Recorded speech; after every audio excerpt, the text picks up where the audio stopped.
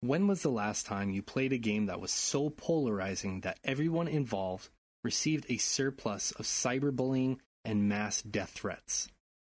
A game that had spoilers that caused people to review bomb it. A game that was both massively overhyped, yet still underrated.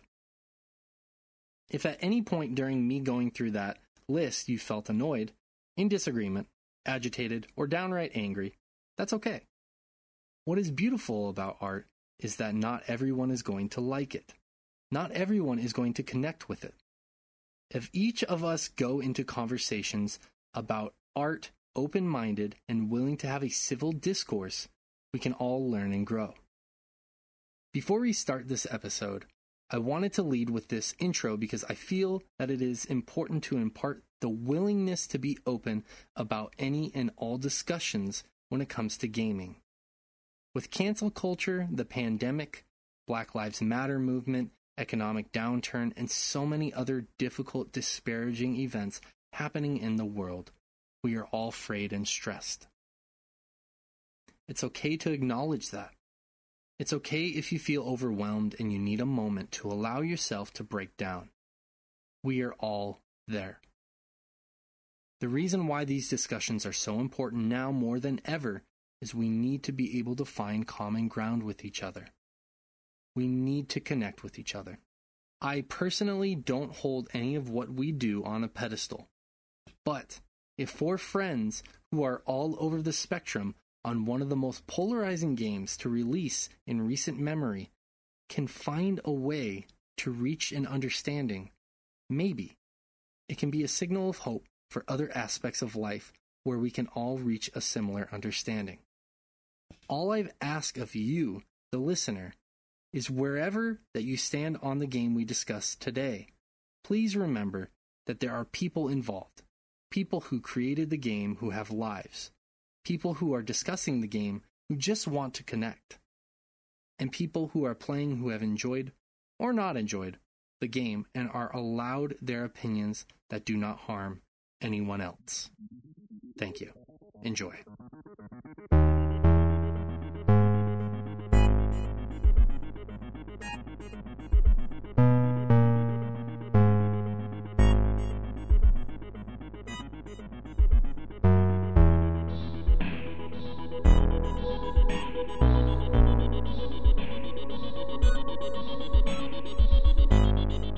Welcome to another episode of Chomping After Dark, the podcast where we break down a game's story, spoilers and all, and done by the crew here at Sword Chomp that you know and love. We got a big one, ladies and gentlemen, assuredly one of the biggest and most controversial games of the year. It's going to be full of heated moments and interesting conversation. That's right. Today we have assembled to discuss The Last of Us 2. We will be breaking down the story in its entirety, so I fully expect this discussion to last for 1,000,000 hours. One of us will end up with a knife at our throats, I'm sure. And I want to get this out of the way now. There will be spoilers. If you have not finished the game, this is the point of no return. One more time. For you in the back, spoilers from this point forward. But before we jump right into this episode, I need to introduce the lovely people that you will be hearing from today. First, we have the one who will ride with this game into a tunnel filled with festering, frothing zombies, Mergren Biernies. I was like, what the fuck, Mergren Biernies? And then I figured out what you were actually saying. Yes, Mergren Biernies, a.k.a. Morgan Barnes, if you're nasty. General Mountain Time here. The AAA Martyr is back, baby! Woo! The AAA Martyr has returned. To me. Funnily enough, I almost put that as your title, and I remember that was bothering you for a bit, so I decided to abstain from it, but you brought it back for us, so. The AAA Martyr is back. As well, I guess over Morgan Biernies or Mergen Biernies or whatever, I'll take it. Yeah, excited to be here. It's going to be a fun show. Isn't Morgan Biernies your Icelandic Thank you for being cousin? here, Mergren. We can at Morgan Biernies. That's right. I'm done. Next, we have the one who will most likely be one of the more sensible voices today. He's back after a week hiatus fighting off alcohol poisoning and Karens, both worthy opponents. Ratch Mustier. I'm here. I'm still drinking. Let's do this thing. And you are still Karenless in your life. Yeah, just one small Karen interaction. One giant leap for Chad kind. Exactly. I was like, bro, it's cool. Don't even don't stress out about it. Exactly. But we're happy to have you here, Mr. Ratch. And we're also joined today. We're also joined today by a man who has vowed to never touch a zombie game because the last one he played left him with dark thoughts. Juicy Frolic is here. Juicy, how are you? Just as juicy as ever.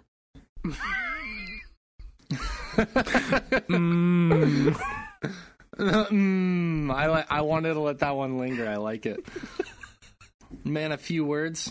A man of much juice. Happy to have you here, buddy. And lastly, today, I will be your host, the one and only Sheila Lawson. Now, if you're confused as to what the hell is going on with our names, I decided a few episodes back that I would start butchering all of our names for the heck of it. There. Now you're in on the joke. Are you happy? I had to get in a little humor today because I imagined that there won't be much after this point. But, without further ado, let's get into it. This game, The Last of Us 2, picks up where the first one left off, briefly, as Joel tells his brother Tommy of the guilt that he feels for how the sequence of events between him and the Fireflies panned out, as well as lying to Ellie. After that, we warp to 4 years later, where we see that Joel and Ellie have made Jackson a home. Ellie's and Joel's relationship has soured, becoming strange. Joel and Tommy leave for patrol, and they save a stranger named Abby Anderson from the infected, managing to escape a massive horde and returning to Abby's outpost. Abby's group attacks the brothers and incapacitates them. After they both awaken, they learn that this group is part of the WLF, a militia group that resides in Seattle. Abby came out this way to exact revenge on Joel for the murder of a Firefly surgeon who happened to be her father. While this transpires, Ellie and Dina, Ellie's new girlfriend, leave Jackson in search of the brothers. Ellie finds the camp and gets there in time to witness the brutal beating and murder of Joel by Abby. Ellie swears to get revenge before she is knocked unconscious. A lot happens in the first section of the game. You take control of Abby briefly, you witness the strained relationship between Ellie and Joel, you witness the birth of Ellie's and Dina's official relationship, and you witness the death of Joel, a beloved character.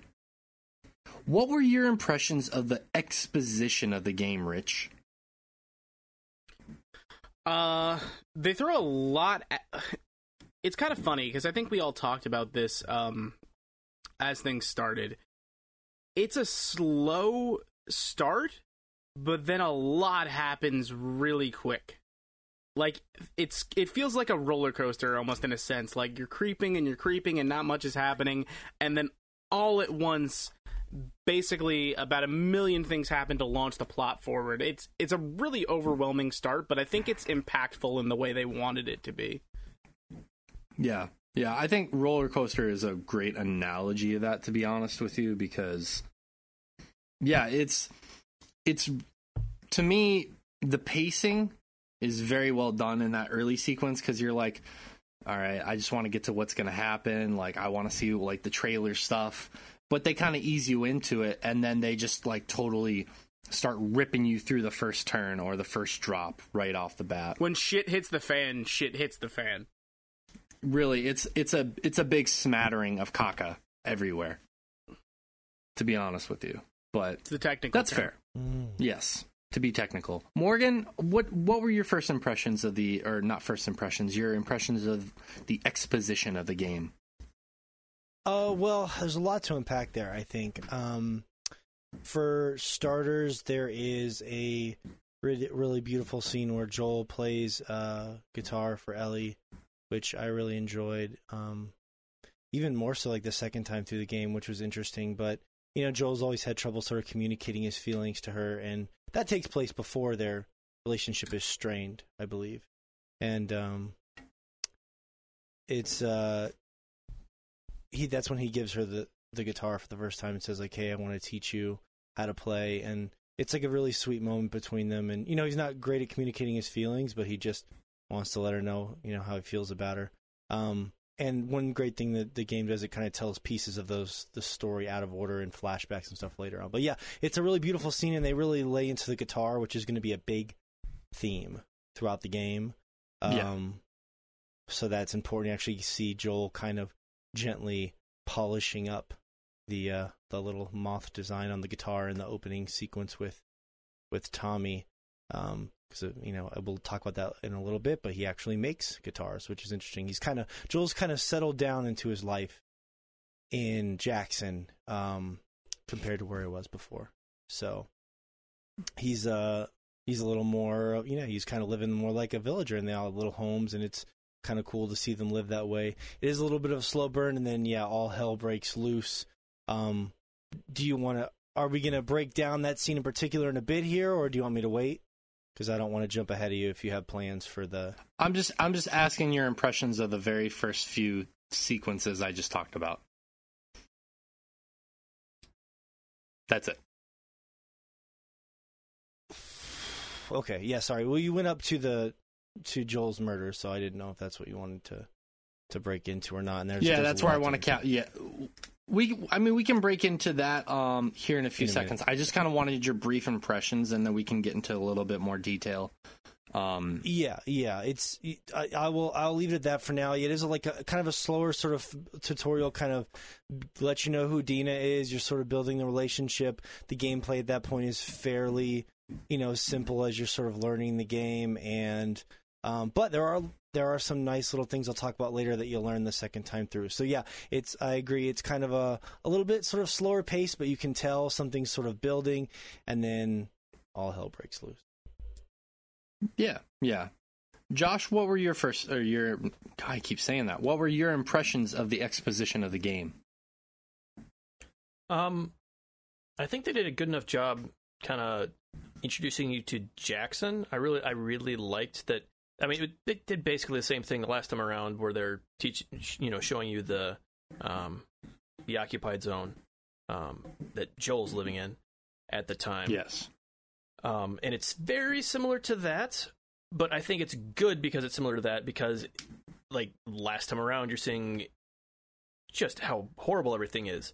And in this one, you're kind of seeing a reasonably normal life that they've managed to build for themselves in the midst of all this. And I think the contrast there really, really helps to kind of emphasize that people are rebuilding, like not perfectly, but things are, there's a future to look forward to. And I think they do a good job with that. Before then, obviously ripping it all away, and I think that was needed to kind of. I think the contrast is what works well. Establishing a sense of normalcy. Yeah, because I think had everything been super super bleak, kind of like it was at the beginning of the last game, and then somebody dies, and like, oh, well, we kind of expect everybody to die, whereas it's way more harsh to just have that come more or less, in direct opposition to what they had been showing before. Right. So. Right. Yeah, I think it was important for them to establish what normal looks like in the current world situation in that game, because what we see later on in the game we need that frame of reference as to what is normal for these characters, the people who have managed to survive a zombie apocalypse. What is normal going forward? Is there a normal going forward? So I think it was a really good exposition for that. And also it's a really good way, like you said they did previously, but to show off the tech. Those opening sequences in Jackson are absolutely gorgeous when you look up at the snowy mountain and you have the sun setting.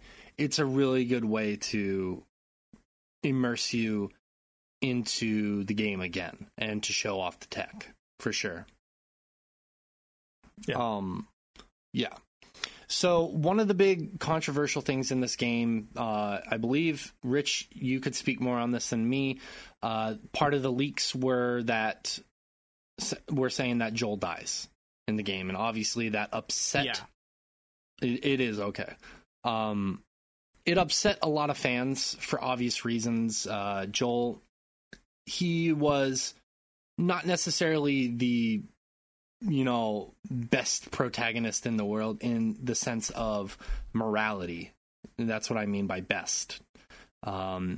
He's clearly not a, lawfully good character, but I think he was beloved in a lot of ways.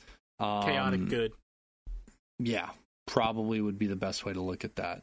And to have him, a character that a lot of people love, a lot of people are looking forward to having more experiences with, killed within the first few hours of the game, is obviously going to ruffle some feathers. So, what did you guys take away from, Rich, I'm actually going to throw it to you first, again, just simply because you read the spoilers.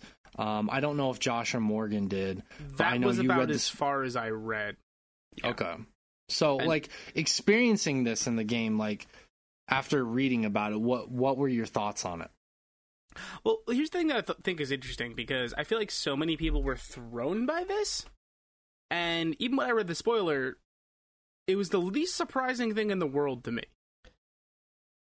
It seemed even back when, when I finished The Last of Us years ago, the idea of there being a sequel, it always revolved around Joel's death to me, because what would a sequel be? They've established this life now, that's the status quo for the end of the first one. Well, Joel did something awful. And we think of the Fireflies as this organization. The idea to me, that's always what a sequel was to me. People are going to come looking for him. It doesn't make sense that he would get away with what he did. Yeah. Yeah, and maybe at the end of the day, when people read those spoilers and were offended, deep down a part of them wanted Joel to survive, because the first one is mired in Joel just dealing with hardship after hardship. He has to, his daughter dies, he's not able to protect her. He is basically a smuggler who doesn't really care about his life all that much, and then he's kind of given a reason to care, and then he basically becomes a surrogate father, and then that opportunity to become a good person again is almost ripped away from him, but he has to make a really harrowing, terrible choice in order to do what I think a lot of us would do at the end of the day if we had a child and we were in a similar position. And it's at the end of the day, you want to root for that character who has just had so much negativity happen to him. But at the end of the day, I agree with you. But I think that's what it is. Of course you want to root for him because you could empathize, but I don't think my brain ever thought there was a way Joel gets a happy ending. No, absolutely not. Josh or Morgan, whoever wants to jump in first, up to you. What are your thoughts on that? Go ahead, Josh. No, I completely agree with Rich. I think it's bizarre that anyone was ever under the impression that Joel survives more than 5 minutes after the end of the last game. It was like everything was leading up to that. It was, even with, playing as Ellie, near the end of that game. And then the DLC giving more backstory and playing as Ellie again. Like, it was fairly clear that they were pushing, okay, now you're, like, you've spent all this time caring about this character. You've done things, horrible things, ostensibly for this character. I mean, it wasn't. Joel was doing that stuff for himself. But how does it affect Ellie is the obvious question coming out of that. And so I always assumed the game was going to be, answering that question. Yeah. And then it did. I have a quick question. So I think, like, I find myself kind of in my head questioning exactly what you mean, and I have a feeling that some fans will also be wondering the same thing.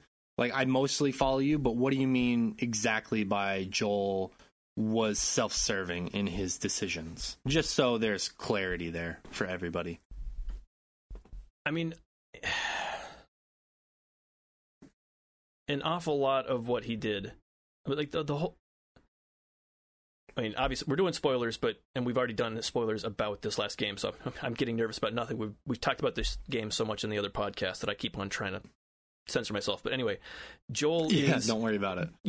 The entire game is getting her to the Fireflies so they can save the world. That's the whole thing. We're going to do what we can to save mankind. Joel doesn't give a crap about that at the beginning, but he's still very loyal to the people close to him, in a way that feels more like guilt than actually caring about them. Because, like, I mentioned this, I can't remember who I was talking to at the time, but about how Joel brings up him owing someone a favor or someone owing him a favor constantly through the first game. And a lot of his decisions seem to be kind of, we mentioned the story they're trying to trying to figure out how to word this, but an awful lot of his arc is how he deals with the loss of his daughter at the beginning. Right. And by the end, it becomes, he still hasn't let it go. He's not going to live through that again, even if this could literally save all of mankind, even if it's what Ellie wanted. He doesn't care. He is not going to lose another daughter. He won't lose that second chance at happiness. Yeah.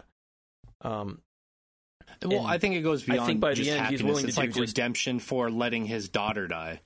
Yeah. No, yeah, at the you're not beginning. wrong. You're not wrong. But I think, like, you can boil it down to that at a point. But yeah, it's a culmination of things. Yep. Sorry, that's my only interjection on that, Josh. Okay. Yeah, it's tough because I maybe it's because I just finished the game a couple pretty recently, but I actually was kind of shocked that Joel died so early. I guess I didn't spend a lot of time sort of thinking about, like, oh, who's going to die or who's going to live in this one, because maybe it's because we finished it so recently and they kind of left it ambiguous in the first one. But I just hadn't spent a lot of time, like, really thinking about it or trying to guess or what have you, and obviously I avoided the leaks, so I wouldn't say that I was necessarily blown away that he was killed. I was legitimately surprised at how fast and quickly it happened in the game. And I was telling Rich this the other day, like, privately, that behind Aerith, who would have to be the all-time most shocking death that gestated in pop culture for 20 years, we and Rich couldn't think of anyone bigger than Joel for that number 2 spot as far as, like, I told you, man, Shinji. as far as, like, a death that, like, really rattled people so much that there were people messaging me trying to, like, pick apart, like, how it went about and all this, and I'm like, man, people were really fucked up by this. Like, personally, for me, I thought it was really well done and effective, but, like, I didn't have any sort of, like, oh my god, Joel's dead. Like, it wasn't like that, you know. I was just like, yeah, that's fucked up, and in this world, fucked up things happen to people, so that's crazy shit. It was just the way that it was done, like, where you control Ellie and you're running in there, and, like, even the sound, like, that was it, Morgan. What? That was it. I was trying to think of the impact, like, characters that, like, I felt got a banger of a go out in games. Dr. Morden Solus, Mass Effect. Yeah. Oh, and Mass Effect 3, you mean? Yeah. Yeah, that was a solid one. That was a solid one. But anyways, like, yeah, just the way it was portrayed was really like they did some interesting things with the sound. I was playing with headphones at the time, and like they do a good job of sort of like when you're like really panicked or like you're slammed against the ground and you can't hear right, because everyone in the room as he's getting murdered is like chattering amongst themselves, like, you know, what are we gonna do? Should we kill them? Should we do? And Ellie's just like, she can't even hear anything. It's just like, ee, like feedback, and she's looking around, and like that, the chaos of that scene and how like it started to unravel away from them so quickly. Also, quick side note, when I replayed the game, that really intense scene where you're running from the Horde, they call that chapter the Horde in the game, and you're playing as Abby for that short chapter, there actually is a really crazy moment where Joel and Tommy are just talking to each other like, Joel, should we do, you know what I mean? And she hears it, and you don't know the first time you're playing it, but she has this look on her face like, no, oh, fuck. See, we talked about this, and I disagree with you entirely. I saw that the first time I played it, because it was clear who they were looking for. Like, and I think even if I hadn't read the spoilers, I would have been like, it would have felt pretty obvious to me who they were looking for. Maybe I'm wrong in that, but I mean, that's what happens when you read the spoilers, Rich. You live a dirty life. There's no need to shame someone else because they figured something else out that you didn't. No, I was shaming him for reading spoilers. Okay. That was very innocuous. It makes it like some I horrible know. thing. I know. Good I'm just God. kidding. I'm giving you crap. I'm giving you crap. I think what Rich is saying is you. that he doesn't know for sure, but I thought they did a good job of I think that. she's like short of like a wink, wink, nudge, nudge, telegraphing very obviously. Yeah. The two things I'd say is I think I would agree that I don't think I've seen a character's death be more controversial. The only one I would say that was just as affecting would probably be Lee from The Walking Dead, which we said a few weeks ago on the Chompcast, which I feel like that one was particularly affecting. But the other thing I wanted to say, and then if there's anything else you guys want to say before I move on, is that they do, like, I don't get the criticism of a lot of the writing in this game because it's very consistent in terms of this particular plot thread from the first game. Like, they kind of foreshadow Joel's fate in the very first game. They do. And they kept that consistent until Joel's death. That particular thread of writing was very well done. And Josh was, laying that out there. They stayed consistent with that, and the foreshadowing definitely speaks to what's going to happen. And it's not something you want to happen, obviously. You like Joel as a character, but it's inevitable. They put the threads there basically saying nobody is safe in this world. You see Joel's daughter die very early in the game. You see his partner, one of the few people he cares about, die fairly early on in the first game as well. You see other people in the game die as well. And they establish that, nobody is safe, but it's not like they're going to just kill people for the sake of killing people. Joel actually leaves a hell of a body up until count. this point, I will say that. So up until this point, they're very consistent with the writing there, and they stay consistent with the foreshadowing that they had in the first game. And if I could just add really quick, I feel like one of the big criticisms people lop in is like, oh, Joel and Tommy let their guards down, and that's not something they would ever do on the life they've lived. Here's what I'd weigh in. They've lived a pretty trouble-free life for like 5 years at this point. They have their routines and their patrols where they search for undead hordes, where they regularly let new survivors into their settlement. Yeah.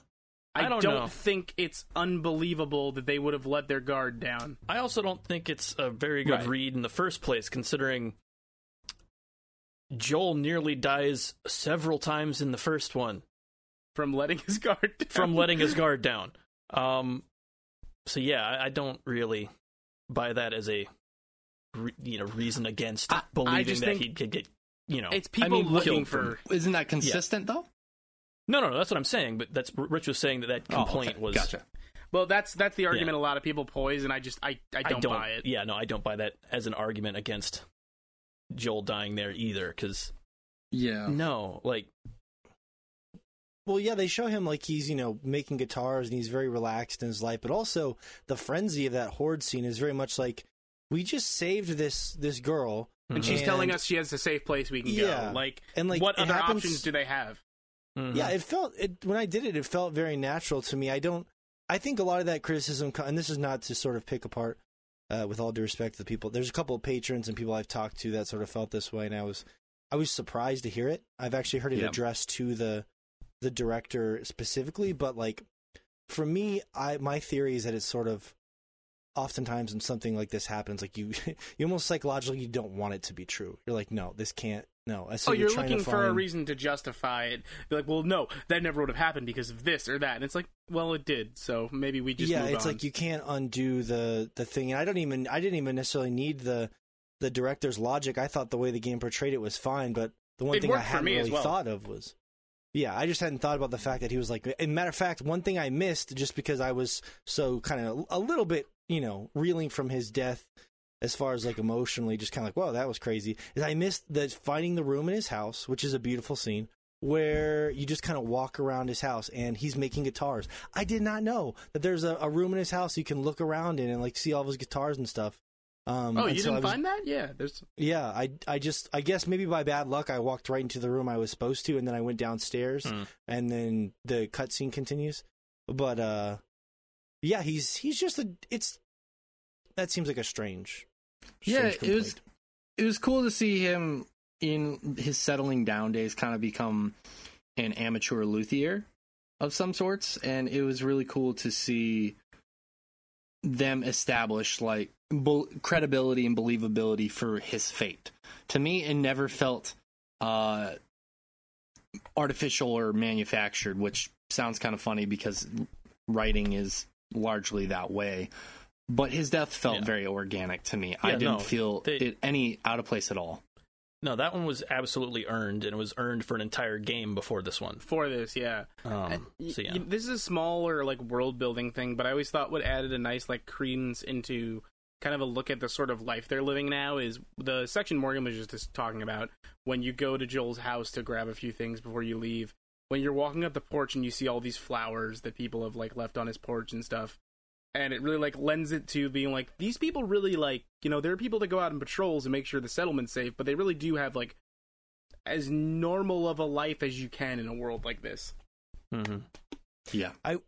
Two very brief things, I will say, because I know we have a lot to say, but a lot to get to, too, as well. But this is probably one of the most pivotal things I see people either talk about, or complain about, what have you.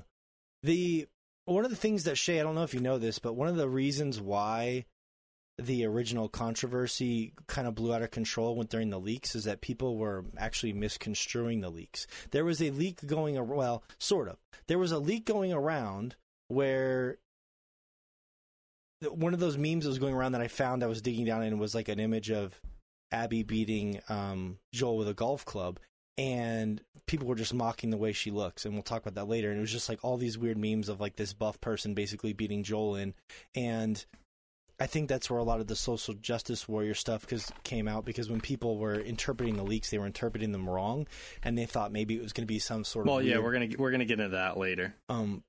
But well, hold your horses, my point is that that's a lot an even of those stupider take. My point is that the leaks were misconstrued. But anyways, what I was going to say was, watching that murder, the brutal murder of Joel the second time, all those characters in that group. You're like, oh my God, it's Mel and Manny and all those people. I'm like, I perceived that scene very differently the second time through. Not saying that it wasn't hard to watch someone die. I'm not like a monster, but it was my perspective was just different, just very different. Like when you're, this is a horrible analogy, but like when you like both teams on the field, I guess. Like I like both the teams playing. Like I understand both of their rationales. The sport here though is murder. Yes, the sport here is murder. Murder. But it was just really interesting. It was interesting the second time through. And lastly, I was going to say, That's 3 things. Too bad. Next. No, I'm just kidding. Go ahead. Fuck. Okay, it's fine. It's something to do with Joel's house, I thought, but I don't fucking remember anymore. So I got sidetracked. But yeah, just what I would tell people is like those early scenes are really interesting, going back through it like perspective wise. So and I know you jumped right past this, but there's a really I really liked all the stuff with like the pot room and the grow room and Dina and Ellie looking at all those pornos that Eugene had, their friend Eugene who had passed away.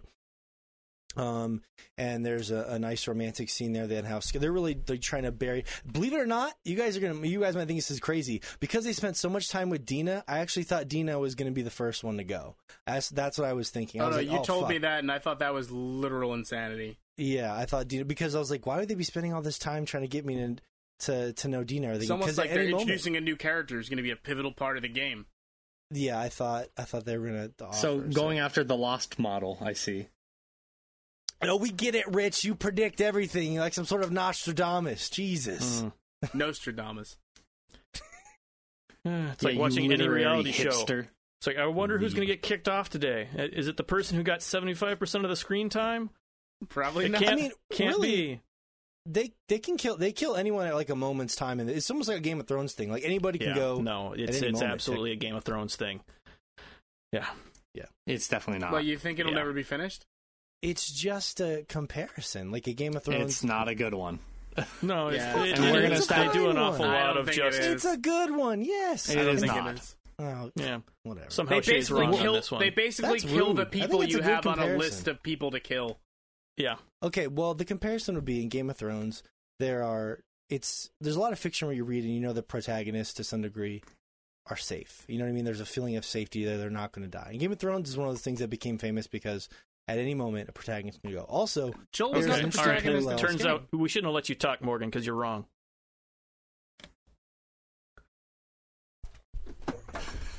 Oh my goodness. Like I was defending him until Morgan just left. Out of all the conversations we're going to get into, that's the one that made him leave. Oh my god. Is this not a bit? It was. No, he's actually mad. What it's not a good comparison because we were going to get into it later, but basically how do I word this without jumping too far ahead? We were trying to allude to it, basically, doing our own meta foreshadowing of the foreshadowing, but Joel's death is very much earned in this game. Mm-hmm. Other characters' deaths later on in the game aren't earned, and that's what we were going to allude to later. Yeah, and I think it doesn't the reason I agreed feel with him at like first is because I thought he was talking about the abruptness of it, because Game of Thrones does that. Just like out of nowhere, someone will just fucking die. Yeah. And yes, that happens, and that's what I was getting at. Yes. But like, yeah, then he started talking about the whole plot armor thing, and I'm like, no, like the people who instantly die out of nowhere are kind of the people I expected to instantly die as well. Yeah, again, like I was saying, it's more like there's a literal hit list. Yeah. These are the people we're going after, and those are the people that die. Yeah. Well, let's take a quick minute break to see if he's coming back or not.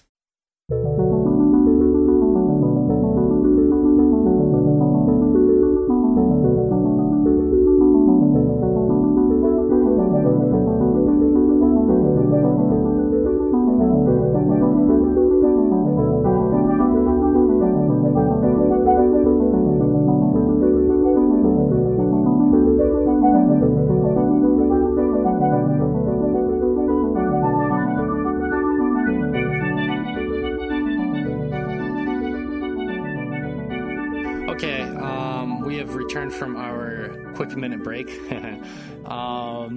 been longer than a minute. It's been like an hour. What are you talking about? Yeah, right. Full disclosure, Morgan. Happy Saturday, everyone. Good day. It's been 3 days later since we've taken. No. Morgan is dealing with some personal family issues right now. That and the culmination of us badgering him led him to leave, and right now we feel like it's better for him to be with his family as they are going through some personal stuff. So he may or may not return this episode. We will see. Hopefully he does. We want him to be here. So with that being said, we always keep it real here at Sword Chomp. 100% real either way. But we are going to continue with the story, and we will see what happens from there. So, Tommy, Ellie, and Dina are next seen at Jackson discussing the next course of action. Ellie tells them of her plan to exact revenge, while Tommy and Dina attempt to talk her out of her suicidal mission. Before Ellie can go against their wishes, Tommy sets off to exact the revenge for both himself and Ellie. Ellie and Dina follow him in hopes to catch him. They are ambushed by a WLF or wolf group, and Dina witnesses Ellie being bitten by an infected. Ellie reveals her immunity to Dina, and Dina reveals that she is pregnant. What? The next day, Ellie pursues Tommy solo as Dina is too ill to help. Ellie runs into Jesse, Dina's ex-boyfriend, who followed them to Seattle. They get close to finding Tommy, but Ellie decides to pursue Abby instead of finding and helping Tommy. Okay, so I wanted to stop here for a hopefully brief moment, as the next section is going to descend into a lot of madness happening at once. I had mentioned on the Chompcast that I was not a big fan of this section, as it felt like something lifted from a soap opera or a teen romance movie. It seemed to me to be a matter of ham-fisted writing, basically giving Ellie stakes to possibly lose later. I still feel that way, truthfully. But I wanted to see if anyone felt any differently, if they felt that this love triangle was inspired and important. This question will operate a little bit differently. Whoever wants to hop in first, please feel free to. So if either of you guys want to hop in first, go for it. I mean, I have thoughts. I'm kind of curious more about your initial teen soap thing. Starting that, though, to bounce off of that. Yeah, I can go into more detail on that if you'd like. So the biggest thing there is that I kind of had to gloss over it just due to time, because I don't want this podcast to really go on for a million hours. I do, you were more than anything. You are a liar, sir. It's true. I have so much I need to do. I know. When you are in Jackson as Ellie, you meet Jesse, which is her friend, and they kind of have this banter that Jesse and Dina have been broken up very recently, but Dina had kissed Ellie at this event, and it just was very, very teen romance drama, and I was just not jiving with it at all. And then the whole Eugene hideout stuff, just I didn't enjoy that at all. Like I get some people enjoyed it. I did not. That was not my favorite introduction to those two. It was not what I enjoyed about them. What I ended up enjoying about Dina and Ellie is when they're in Seattle in that open world sequence, they have a lot of dialogue and they're doing a lot of little flirting and bantering, and that's what really warmed me up to those two characters in this game. And then you have Jesse kind of return, but then you also find out, oh, Dina's pregnant with Jesse's child. And that plays such a big effect later in the game that we will get to, and that's Josh, what I'm specifically talking about, the ham-fisted writing. That's where I was coming from. Okay, no, I'm with you on that. As far as the Eugene's safe house scene, I love everything about Eugene. I think it's kind of interesting getting to meet somebody else, and I feel like the moment there with Dina and Ellie is fine, but then again, like you're saying, oh no, they get interrupted by Jesse, and it's just awkward, but not in a like, oh, this is how people would actually be awkward way. It's just like awkward. See, that's what's funny to me is, and I think we talked about this a little bit, Josh. I never got that vibe. Like, it's awkward, but like when you say like, oh, teen drama, it's weird because I never feel like there's drama played up there. Like, and it always feels like that fake introduction of Jesse being like, I don't care what you do. But then he does nothing to suggest that he anything but doesn't care what you do. Yeah, no, but so there's never any real drama or stakes. No, but that's what I'm saying. Like, he doesn't. But as you go, it seems like Dina might. Mm-hmm. And so, I mean, like, Yeah. I feel like most of the drama is like, oh no, this is all on Dina, and if Jesse shows back up and does this, like, what if it turns out that Dina still has feelings for him, and that's kind of the thing they're continuing to build off of.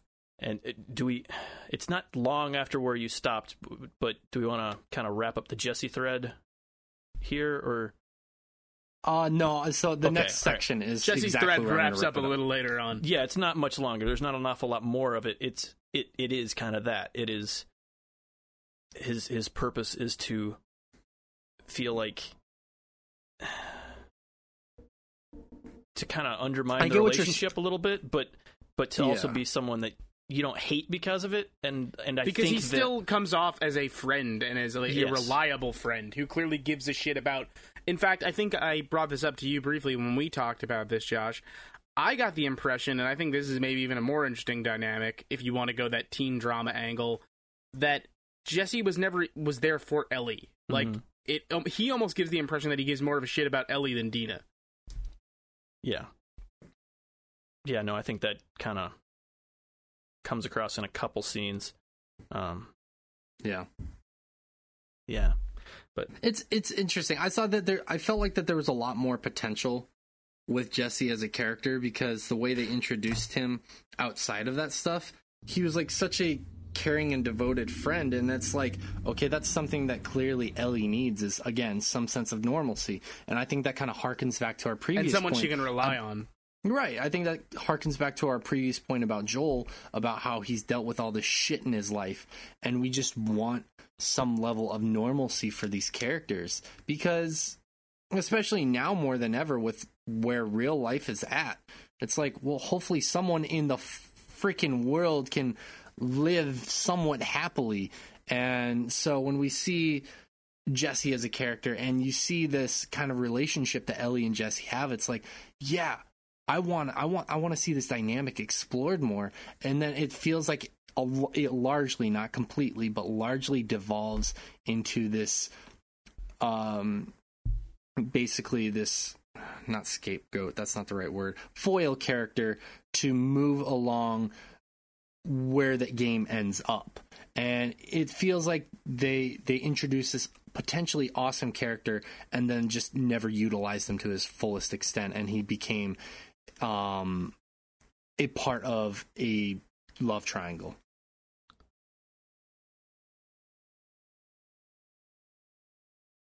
okay, I don't know. Like, we're not to the part I want to like really drive this point home at, but like, I don't know. Like, I kind of saw his narrative purpose from the beginning, and it goes where I thought it would end up going. Like, just like at basically every moment where he could be involved, it's kind of obvious exactly what the dynamics is going to be, and it's kind of, I don't know. That's like the only thing I could really pull from it. Like, as far as like the character on his own merits is fine, but like I don't know. Like, every time he was on screen, I'm like, okay, this is what they're doing here, and it was just a little plot device. Yeah, and it was really hard for me to kind of come to terms with him as a character when like his function in the plot was just so obvious. Yeah. And I really don't like that at the end of the day, because I feel like that's above Naughty Dog. Because they do a really good job of crafting characters and making you invested in these characters. And Jesse feels like a throwaway at the end of the day. And we're about to get into why exactly he feels like a throwaway. but he just feels like a throwaway, and it kind of sucks because it's like, why even give this character any screen time? So, I don't know. I really didn't like the love triangle thing. I really didn't. I thought the more interesting story there was actually how Ellie and Dina organically develop. I thought that was much more interesting, but they needed Jesse for a particular plot point we will jump into later. So let's go ahead and move on.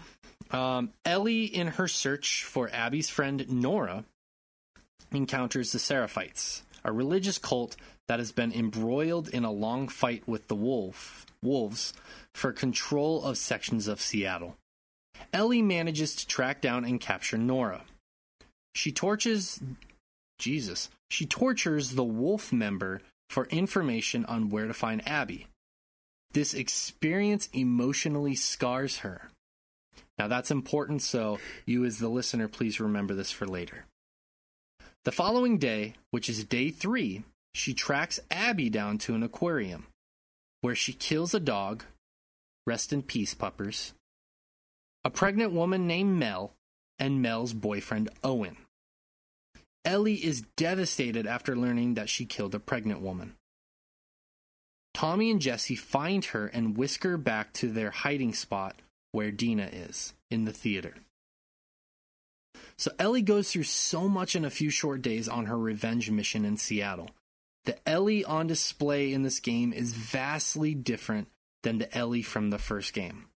Besides being years older and being more mature, we see a once fun-loving, cerebral person descend into single-track-mindedness. Talk a bit about how this development felt to you as you were playing it, Josh. I mean, I was off board, like as soon as she started torturing people, because I feel like that was the point where Rich and I were kind of talking about how it really starts, beating you over the head with you look how bad this is that you're doing all this stuff. What revenge has driven you to, yeah. Yeah, to the point where that cutscene, and it is a cutscene where you torture them, you have to hit B a few times, or not B, whatever the fuck. You have to hit melee. You have to actively... Quick time events. They're not even quick time events. If you sit there, it will sit there for hours. It will sit there permanently. The game will not move on. It's not a timing thing. You can't fail it. That should have been a trophy. Last of Us 2 Pacifist run. Yeah, but you just sit there, and the cutscene stalls out. It just waits until for you to you're act, the person who does it, who does the horrible thing, which now pet this dog. Like, just awkward. Like, games have been doing that for a while. The whole trying to get you to think about your actions in a game, and I don't see what they were trying to do in this case, because they didn't do anything new. Well, not just that, but like, it doesn't feel like Ellie is you in any meaningful sense. These are all their own characters, completely and utterly. Ellie has existed for a game before this, for a DLC before this. And you understand her motivations, but they don't need to become your motivations. Exactly, and that's why I don't see how it. I don't see why you had to be the one. Like, it doesn't change anything. I mean, it does. It changes it as a cutscene, but as far as what they're trying to get across, I don't see how it changes it. And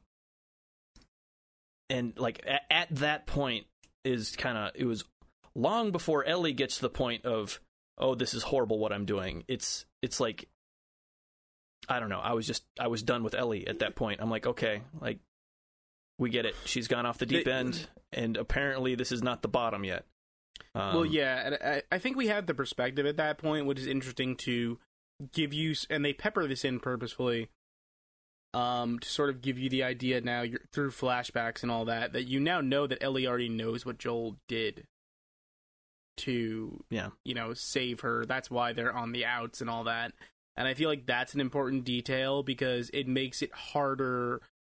And that's just why the, like, hit the button thing is strange, because I feel like while this is all happening and they're forcing you to do this thing, the more interesting narrative to Bleed is to, again, building you up for what's to come, make it harder to empathize with Ellie.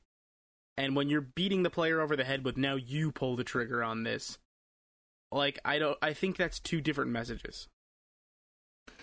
We talked about this, actually, I don't know if you guys remember this. I think it was 2 or 3 episodes back. I think it was 2, actually, on the Chompcast, where you guys had mentioned that this is, well, largely Josh, had mentioned that this is like torture porn. And I don't disagree, because you are being forced to press that button. And I disagreed to a point, and I still do now, because I feel like the purpose of that is to make you, in some way, shape, or form, feel the direct consequences of being so single-track minded and doing something as heinous as torture without actually doing it. My argument, and maybe you guys disagree, and that's fine. I think we might have to agree to disagree on this. The point of playing a game is you take control of somebody else. Part of that is you become that avatar. I mean, that's part of the purpose of gaming. Not always, but largely and most of the time. I believe that to be the case. And you are experiencing Ellie's story, and you experienced it indirectly in the first one, and now you are directly experiencing it in this game. And you are taking a character that was so well loved from the first game, and you are basically, you know, organic, like we talked about with Joel's death being organic. You are putting her in a situation that I think is very, very, again, organic to me, because you look at the flashbacks, which were actually, that is the literal next section we're going to be talking about. You look at the flashbacks, and then you look at her reaction now, and you're like, well, that kind of makes sense up to this point as to why she's reacting the way she did.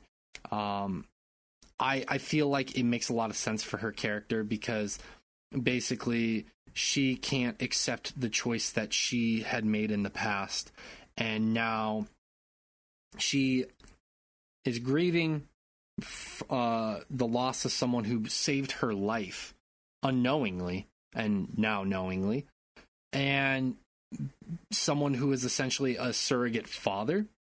And on top of that, she has her own personal feelings and thoughts that we're going to jump into here a little bit later. But for me, it made a lot of sense to force you to do that, because they were trying to get across, in a very, very literal way, the direct consequences of vengeance and torture. So for me, it made a lot of sense. I totally get why other people didn't like it, but I think it made sense for what they were trying to go for, just whether or not you enjoyed it. And this is just my personal take. I'm not trying to say you guys are wrong. It makes sense, and I think that it worked for what they were trying to get across for me, is what I'd say there. Yeah, I think that might be a personal preference thing as far as whether what they were doing had it land for you. And I feel like aspects of it did for me, aspects of it certainly didn't in other respects. Yeah, I feel like the story itself was fine at that point. I just, like I said, the way they're telling it to you is, it's just bizarre to me that they're trying to,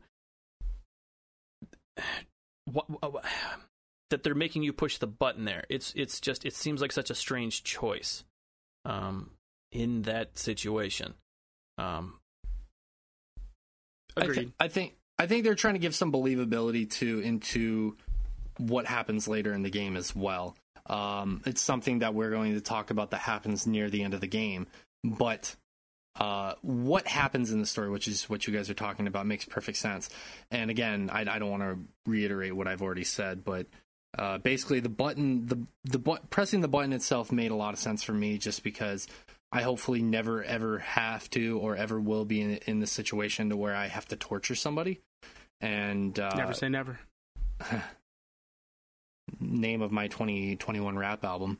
But I can't imagine doing something like that. So playing through that was actually, for me, it was a little bit affecting, and I can understand it wouldn't be for other people, but for me it was affecting because I could never like legitimately imagine doing that to somebody. Like we've all had dark thoughts at points in our life where, like, if our significant other or our child, or in the case, because I'm a teacher, someone was threatening the life of someone you care about, what lengths would you go to protect that person? I think it's fair to say we've all had those thoughts or something similar, and we've all had those dark thoughts. And for me, I've thankfully never been in a position to where I've legitimately had to be like, will I have to kill somebody to protect someone I love? I've never had to think about that. And granted, this isn't exactly that scenario, but I hope I never have to be in that situation. And playing through this only kind of reinforced that for me personally. For some people, they don't need that particular experience to come to that conclusion. And I think that's kind of where the disagreement here is. You guys probably didn't need that reinforcement. I guess I did, and I didn't even know I needed that reinforcement. That I never ever want to torture somebody, or I never want to kill somebody. Yeah. I mean, the thing that... never say never. Again, I not again, but like we've mentioned a few times, everyone who's been so shocked and offended and just horrified that Joel is dead, where it's obvious that he should die. He's a horrible fucking person at the end of the first game. And the way they he's a horrible person that you empathize with, and that's where the problem comes in. Well, but that's the thing. Like, if you've empathized with him, come on, stop. It's obvious he's trash. But then the entire beginning of this game is, like we mentioned before, extremely violent, extremely in your face, trying to get you as 100% on board as you could possibly be with going to get revenge for Joel. Like, yes, everything is framed in that way. And so I think that scene, they're under the impression you still give a fuck about Joel. And I think that's not... No, that's not the case for most people at that point. I think, sure, some people are still going to be completely on board with the revenge at that point, but like, yeah, it's yeah. I don't know, man. I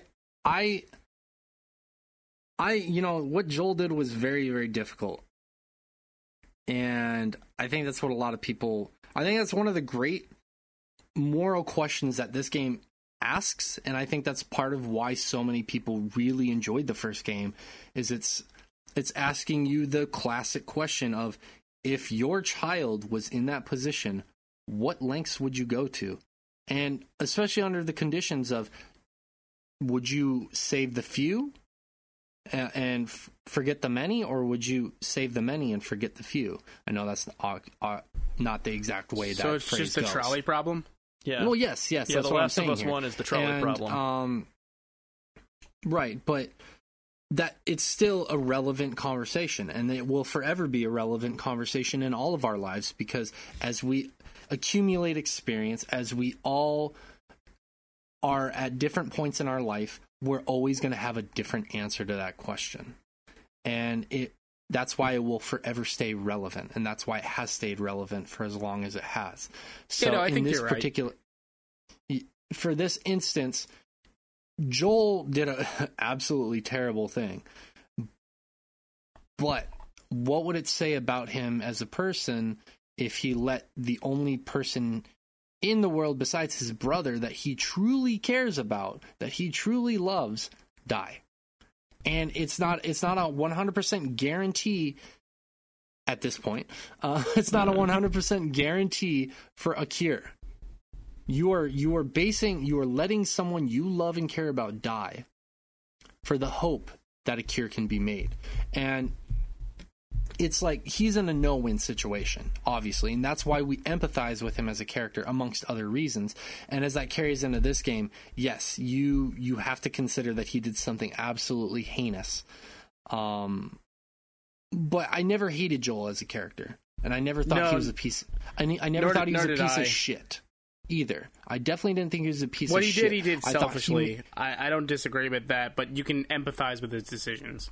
Yes, and that's why I don't think he is a terrible character, like in terms of his morality, because at the end of the day, if I was faced with that situation, I don't know if I would have done anything differently. And that's something we discussed in the Chomping After Dark of the first Last of Us. Yeah, but again, this is literally everyone you come across in the game has the same thing, and they're just killing someone to protect the people that they want to take care of. Even the cannibals. Yeah. So it seems strange that Joel is the same as the cannibals by the end of the game, but you're still supposed to empathize with him. Because he doesn't eat people. Yeah. Glad we cracked it. Like, no, you kill...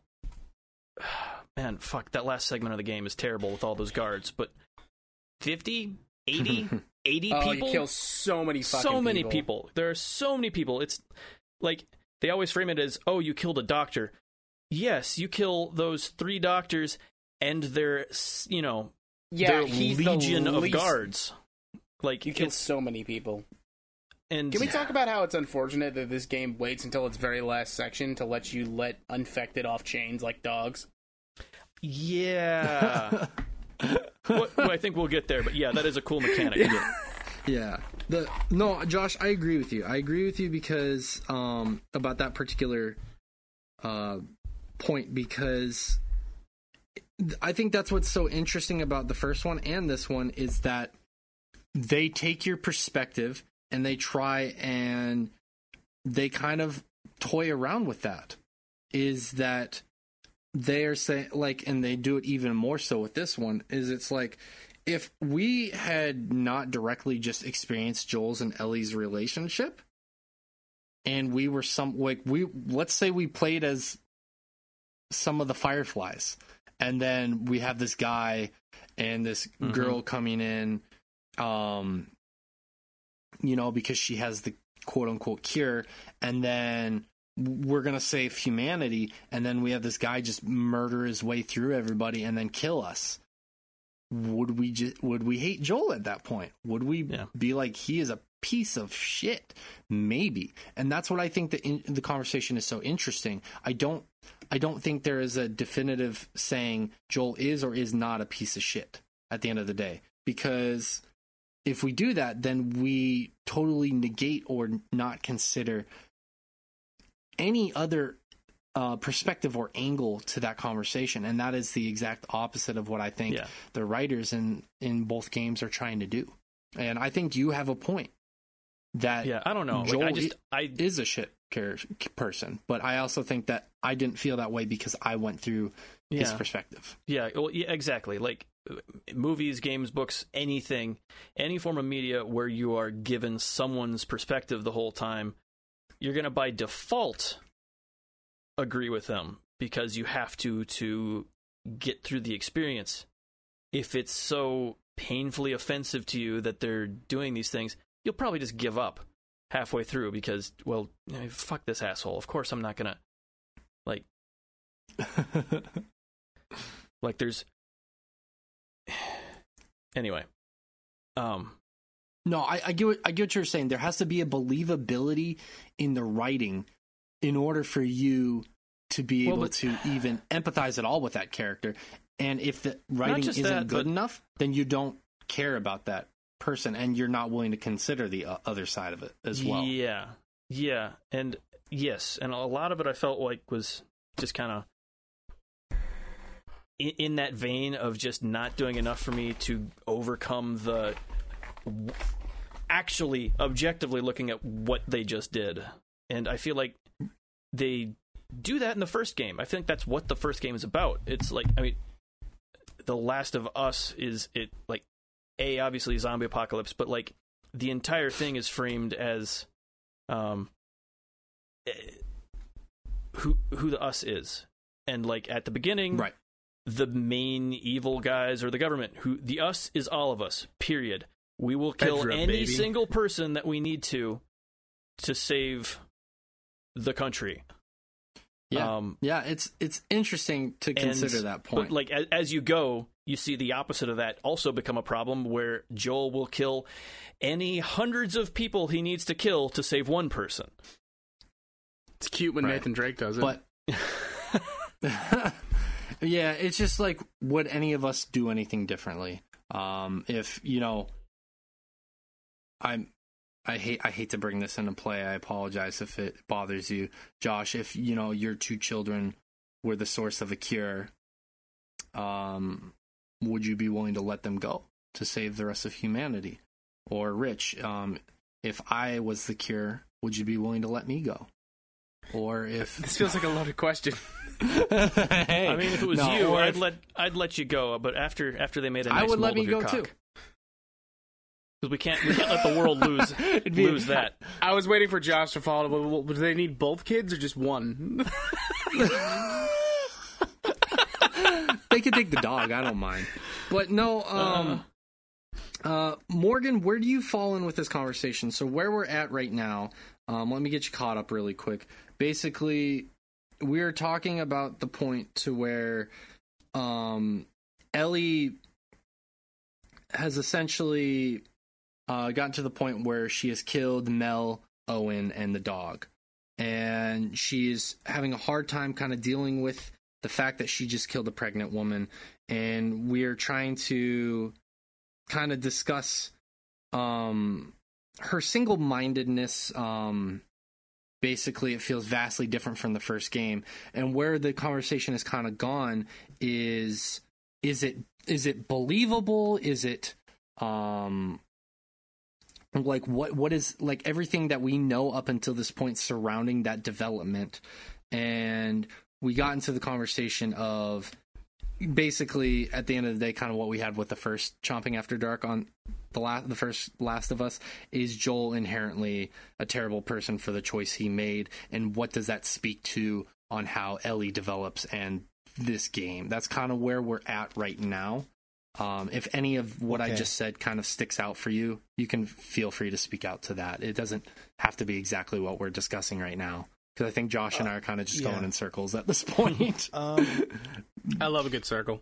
Yeah, it's interesting because if you can believe, one of the things I found out later on when my primary criticism in the first game was actually corrected, because someone told me that the Left Behind DLC is actually fills in that blank of time where I sort of had an issue with like Ellie sort of coming back as like a killing machine.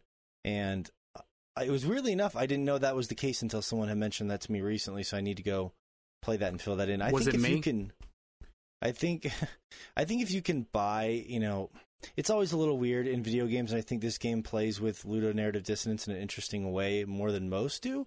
But like, if you can buy that she's capable of definitely just murdering all these people like video games are, it's a much more, I think, of a interesting effort than something like, let's say, like we were joking about Uncharted, because Nathan Drake doesn't seem like the kind of person who would kill billions of people, but he just slaughters hundreds of thousands of people. It's never really addressed in Uncharted either. He loves a good murder. Yeah, and that's to some degree fine. Like, it wasn't like a huge deal for us because that's how video games are. And it's campy. Uncharted's campy. Like, it's all about the tone of it all too. Well, I think that's what's interesting, is just that it's weird, but that's the problem I think is interesting, is that it's campy, but the characters feel very real. That's what we like about it. So there's this weird sort of dichotomy there that I think it's interesting that this game tries to address. I think one of the things that bugs me about some of the criticism, when people will be like, oh, how could she, kill all these people, but then not this person or that or whatever, which we'll get into later, is just, I feel like this game addresses it, that narrative dissonance more than a lot of games do. A lot of games don't even try to, like in Tomb Raider and stuff. A lot of great games. It's just like, when you start to play the game, you'll kill a lot of people. That's how video games work. I do think that they make a pretty good effort in this game and even so much so that the character that this whole game revolves around, killing Abby's father, was done through gameplay in the first game. That was not a cutscene. So they're really playing in that in that space in an interesting way. I think it's going to cause them to take more criticism.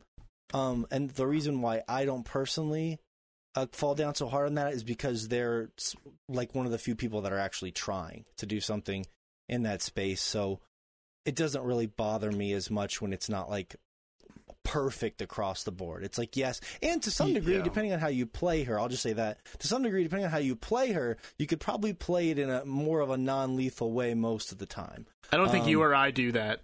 I don't. I think we talked about that. If it's in my way, I'm killing it. Yeah, I think pure stealth to that point would be unbelievably more challenging than, the usual. If they're in their way, well, I guess they have to die. I mean, he's near a door I need to go through. I should probably kill him too. I like when games sort of address the whole, like, the process of becoming a monster thing. I know it's not for everyone because Ellie's like such a goddamn likable person. Like, it's hard to see her become a monster, which I think for me is one, why I'm glad we have that Dina section in the open world, and two, why I am fascinated by it. There is, without going into spoilers too much, there's a character in Red Dead named Sadie, and she loses her husband at the beginning of the game. And her arc is like spaced out broadly over this really long game, but she has the same thing where like her sort of desire for vengeance has sort of turned her into a monster. So for Ellie's arc, I think that it's interesting to see her descend down that road. Because she's just such a nice, endearing human being. And the thing is, once you're so deep in, you can't really back out. Once you've killed a couple of those people and you're like day 2 of Seattle, you can't really just say, fuck it. It's kind of like she's in that one girl you kill right before you kill Mel and Owen, who we'll probably talk about in a bit when we talk about Abby. That one hurts a little bit more because it wasn't. It's how they portray that, and you can even feel it in how she's gotten to the point where she's killing people that are just sort of guilty by proximity. And again, that's video games, right? You're killing a lot of these WLF people around, and they try and add weight to it. Is what you're saying? I think it mostly works. Yeah, I feel like I don't know, like the pretext. What's funny? The pretext as to why you were going to the hospital in the first place felt so flimsy to me. Like, she might know something. That's a name I think I recognize. And then you go there and torture her to death. Or she recognized the picture, but the thing with the whole Nora thing, it's funny people say that, they really try and drive home the point with Nora. Nora was the one from that group of characters I gave the least shit about. Right? Abby spent, like, when you get to the Abby stuff, you spend the least amount of time with Nora. Mm-hmm. I gave the least amount of shit about Nora. I don't know. I get a decent amount of time, but Do you?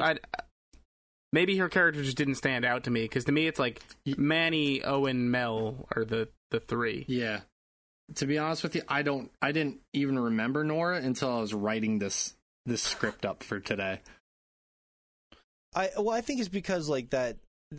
Going back through, especially seeing her in that first group and how she's interacting with everyone, and like I remember her distinctly because when Ellie confronts her, you think she's in a place of like, oh shit, and she's just like, she says something like that fucker deserve what he got. She says something really off the wall. You're like, that's oh right. Shit. That's right before they ask you to like hit the button to swing the pipe. Mm-hmm. Yeah, and also I think that scene is a good example of like the game only using like extreme violence that it needs to, because they turn the camera and they don't force you to just watch her get bludgeoned to death.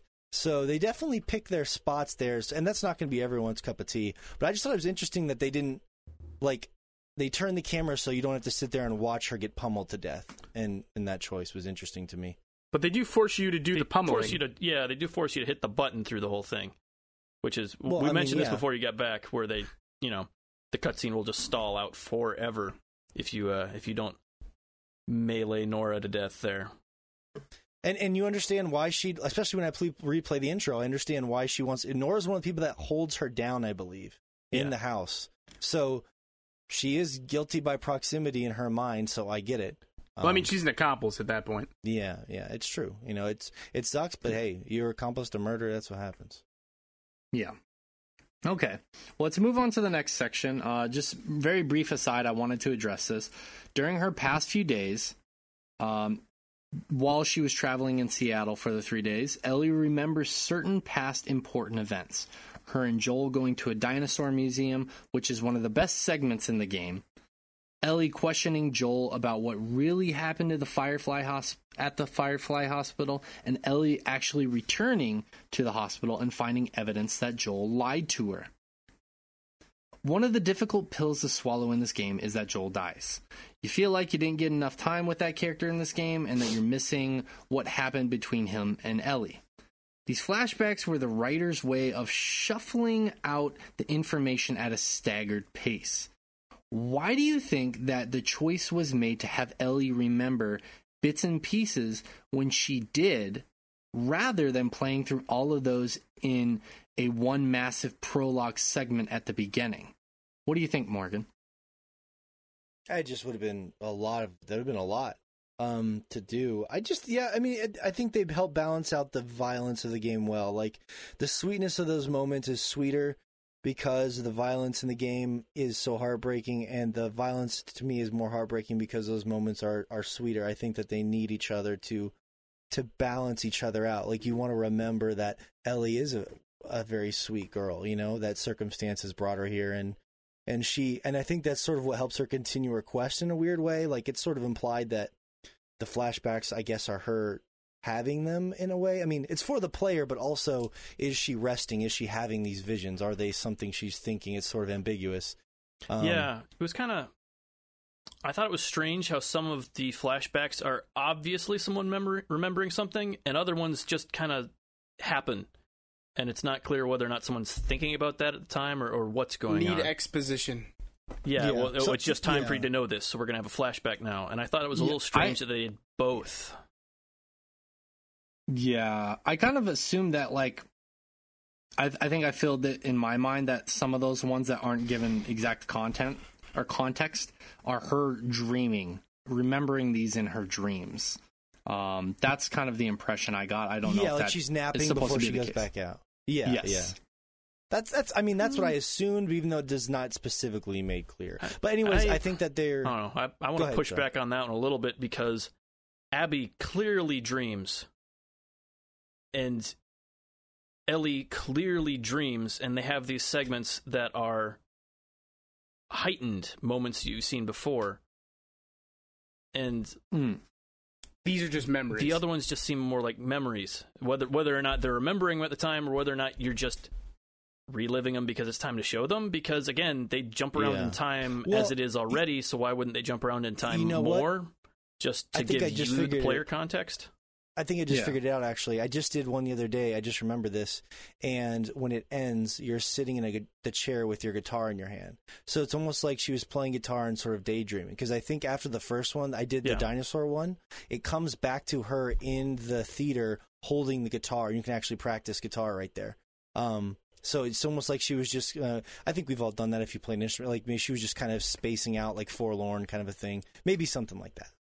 Yeah, that might be the case. I'm not sure. Like, I just filled those in with my mind, but the point I actually wanted to say that I agree with you on is that you had said that you felt like those flashbacks were necessary for the tone of the game, and I completely agree.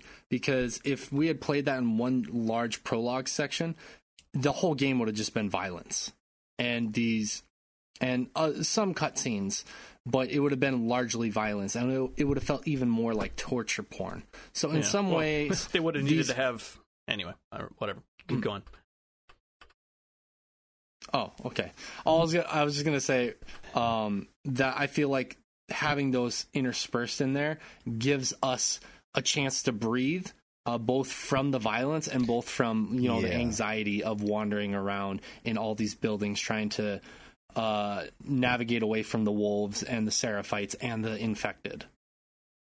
Yeah, there's one after every day in Ellie's, I believe, and they're all like a nice change of pace from like the stalking, so. Also, I think it's probably worth noting, like you're saying, pacing it out. Obviously, it breaks that stuff up, which is nice. But I also think it was kind of important in getting you to sympathize with Ellie's plight. Because one of the last things you learn is that Ellie knew the truth about what Joel did the entire time. And I feel like it's easier to get invested in your plight, her plight, if you believe she doesn't really know the truth, and then by the time you learn that she knew the whole time, you're just invested and you don't care anymore because it's not about that at that point. Like the point is to again have you sympathizing the whole time. It's like, well, she has her doubts about Joel, but she still doesn't think he did anything that horrible. But then you learn that no, she knew. She's known for a long time. Right. Yeah. That's fair. Yeah. Do you guys have any other major thoughts about the flashbacks before we move forward? Just two brief things. They do a smart job of teaching you a couple tutorial things like swimming and sniping in the flashbacks, which I liked because it felt pretty natural and organic. There's a funny trophy you can get for putting a hat on a dinosaur in the museum, which is great. You put the hat on the museum. You put the hat on two dinosaurs in the museum, and then you put it on Joel, and they have and you get a trophy for that.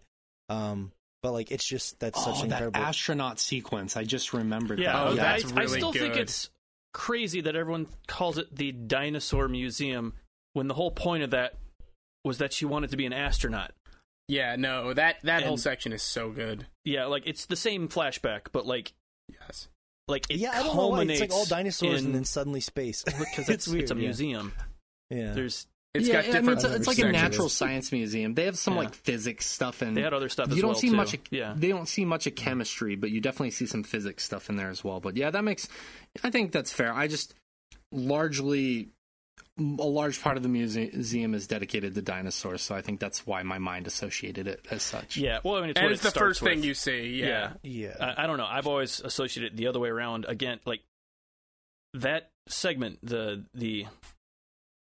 shuttle segment where Joel is able to find a tape of a shuttle launch for her to imagine,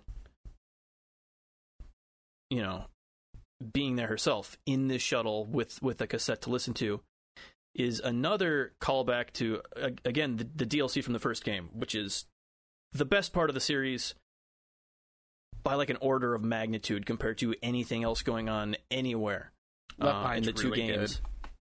And it's making a callback to a scene there where she wants to play a video game. They're in an arcade. Everything's broken. Nothing's going to work there. Jack X Combat Racing is. Yeah. Don't worry, that works.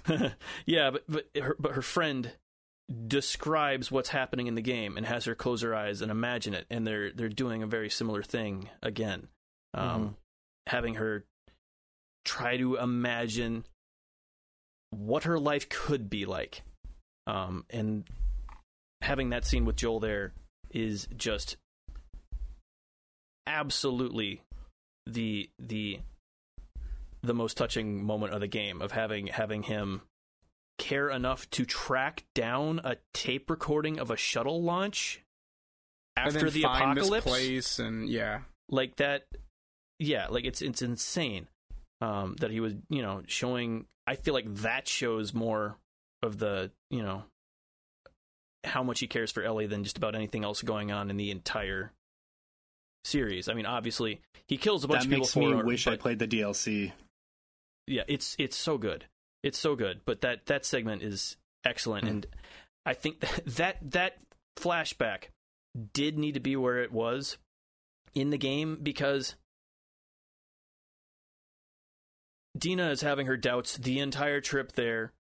She's rubbing off on you at that point as far as, why the fuck are we doing this, Ellie? Why are we still here? And then you get that flashback.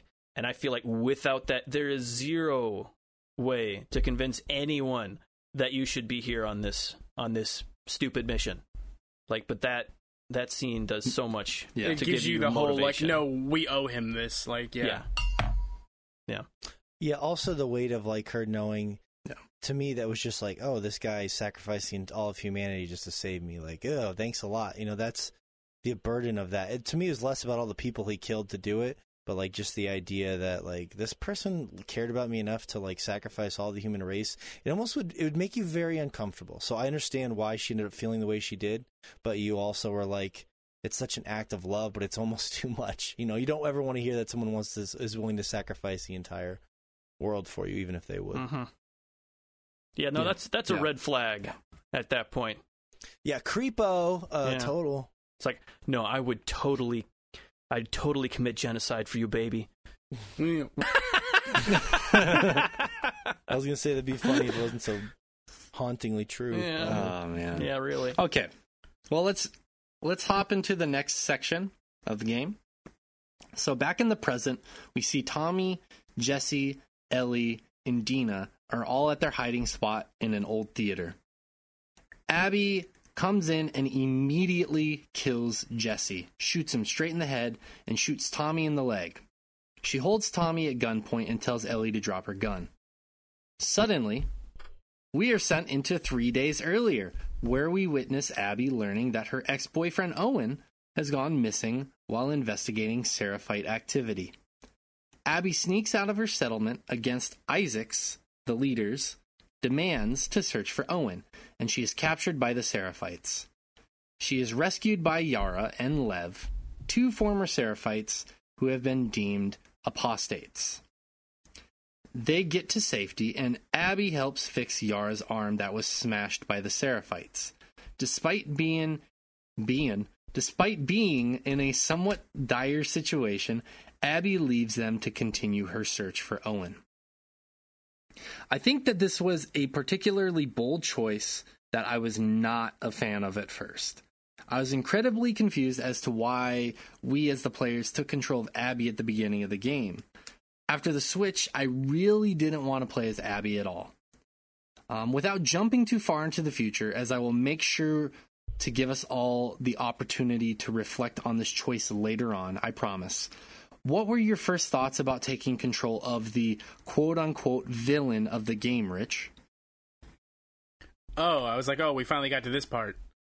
Because I feel like once they briefly make you take control of Abby the first time, it just seems weird that they wait that long to do it again. And we've discussed this. Those were some of my bigger problems with the pacing, is how they chose to split it up so directly. I think there's some pretty obvious reasons as to why they did that. I just don't necessarily think it was the best move. Yeah, I kind of felt that same way too. And I also obviously was not ready to take control of a villain as well. One who, at this point, I perceived is a just disgusting, vile human being. But obviously things change. Morgan, what were your initial thoughts on taking control of Abby completely in this segment? I was really excited, honestly, because it was like, it gave me those weird feelings I had. I thought a lot about Metal Gear Solid 2 and Halo 2 and stuff, even though they were like different variations of it. But I never had that sort of hatred toward Abby that I think a lot of people did. I don't know if it was just because she says, I could just sense, through the writing, that obviously she wasn't just some bad scumbag that had killed Joel. I never really felt that way from I guess from the interactions I'd had with her. I didn't feel like, hey, I'm playing the villain, but I did feel like, oh shit, this is gonna freak people the fuck out, which I love. I love when I play games and I experience something where I'm like, oh, people are gonna flip their shit about this, and they did.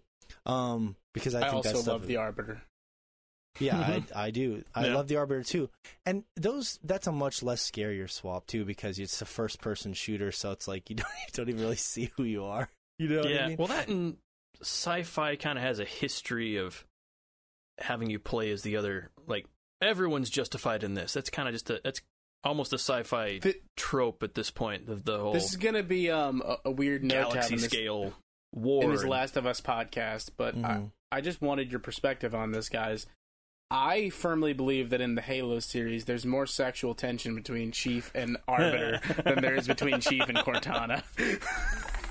Probably. I love the Arbiter. But I will say this, that as interesting, and I think you could say to some degree that was kind of brave for being such a big game, that like the way they're doing it this way, like trying to say, oh, this person that most people are hating, let's let you play them, is a lot, I think, scary, I'm sure, because I've sent you guys some of the comments from a lot of the people that I know that just had trouble getting over, no matter what they were presented with, they had trouble getting over that. So I thought it was really, really thrilling. Like, I didn't, and because the first thing you do after you do the flashback where she saves the zebra with her dad is you get the flashback where she runs in and sees her dad dead, and then you go, oh, Yeah. okay, that's how this is all hinging together. I want to get more on the flashback when I kind of go with that, but that dream is kind of where I was starting to get Because you play that a lot. iffy on what's supposed to be just a flashback and what's supposed to be a character remembering something or dreaming, because Abby finding her dad is a nightmare that recurs through the rest of the game. And that's what kind of it didn't reframe it as like, oh, all of a sudden you have more information, sort of a reframing, but as far as like a narrative device, it kind of made me wonder what the rest of them actually were, as far as like whether it was just a flashback or what.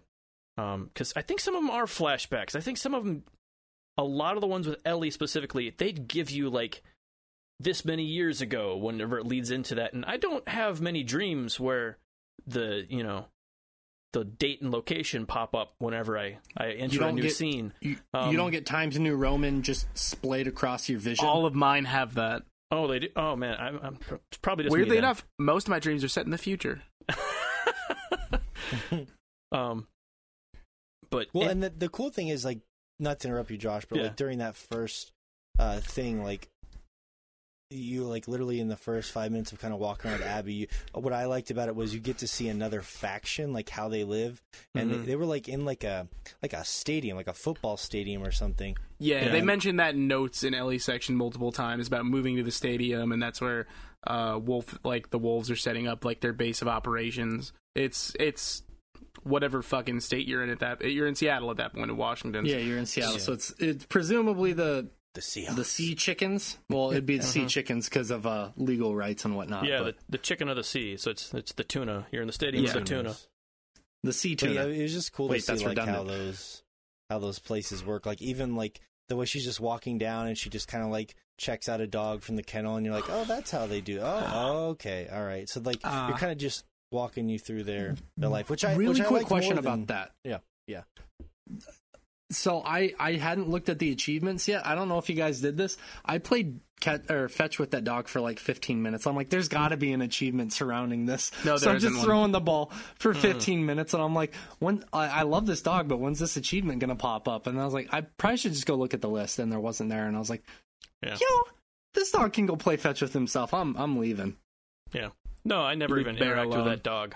The only dog I interacted Oh. with was the one that they force you to, because there's a door that doesn't unlock until he fetches like 4 times. Monster. Yeah, there's I thought it was cool. Like, yeah, it was just an interesting way of like. I think definitely what they're going for by making like literally wake up with this person and walk through their entire day, as opposed to like, here's a flashback with Abby rolling around with the dog so that we make you care about the dog. It was just like, this is her day from the beginning. You get a burrito, you walk to the kennels, you check out your guns. And it's also cool just for world building. You get to see all the stuff they're doing in that Naughty Dog way where people are just like talking to each other as they're walking along. So Yeah. I was pretty into it. Yeah, I liked it. I can't remember if it was Rich or Shay I was talking to about, but I feel like Abby's whole section, the whole character, everything about it is so much stronger than Ellie's, because it is reframing stuff you've already seen and giving you the context you kind of needed to begin with. And like, I think they're trying to make you sympathize with Ellie longer than you really should by having you play all 3 days together. Like, I'm curious what the game would have looked like with day 1 with Ellie, day 1 with Abby, and then stagger them. As far as I think agree. you'd hate Ellie so much earlier in the game if you did that. Yeah, and So- you don't really want to hate her though, so Well, I mean, You'd be you less wanna hate sympathetic. anyone. Yeah, You'd be but, less like, sympathetic to her plight at the very least. Yeah, I don't think it's so. about I think hating they anyone. had to do it that way, but I don't. Yeah.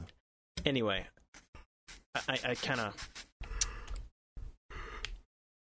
As I far don't as know, I going pacing back goes, to Ellie's it's section interesting. on New Game Plus. There's just so many like big fun and like environments in there, and like I don't know. I don't necessarily feel like Abby's section is stronger. I feel like they're just different. Like Abby's section has more peaks and crescendos. It's different. Like where like Shay's gonna probably get into in a Yeah. second. There's like a yeah. horseback scene and like a boss and all this other stuff. So yeah, they're Yeah, just I different. don't like There's all bigger the set pieces. on-rails stuff that Abby has, because there's way more on-rails shooting and crap where all of a sudden you have infinite ammo and stuff like that. I'm not as big a fan of that. But I think as far as the character development and everything going on, just narratively, it's way more There's also interesting. sections that felt almost strange to me gameplay wise.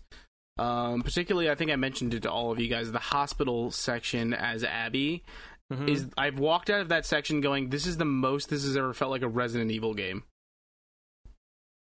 Yeah, which is pretty, which is cool. But yeah, I felt like the initial impressions for me, and then we can jump on or jump forward. Actually, we Initial need to impressions. address one more thing. Sorry. Yeah, I wanted to touch more on that flashback. So before we move on, sorry. Yeah. No, you're good. Like I said, I wasn't a big fan of her, and then she grew on me. But one of the things I felt like they were trying to do with her character somewhat was like they had to do some legwork to really make you care about her. So some of the stuff felt a little bit forced in some regards. Like I know Josh had mentioned this to me. I don't remember if it was privately or we were during the podcast, but her father seems like the absolute nicest freaking guy in the world. Like, he's such a sweetheart in that flashback. And if he was anything but that, you would not care near as much about Abby. So, I mean, like, in some ways they had to do that, and it feels very convenient, but it also makes sense. I'm not completely knocking the game for doing that. There's not space in that section to have him be a complicated character. Right, exactly. So he's just this absolute sweetheart of a character in that flashback. Yeah. I got that he was, I don't know, I got that he was definitely struggling.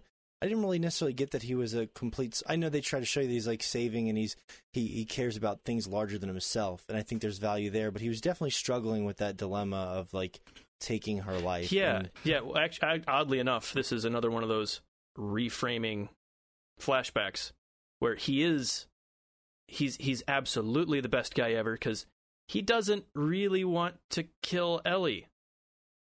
There, like, it's something he has to do, and his daughter kind of helps convince him of it. Like, oh no, we need to do this thing. So Abby knew that the reason her dad was killed this whole time was that he was going to kill Ellie, like, from the beginning, which is and it's weird because you have that information on Abby through her entire playthrough,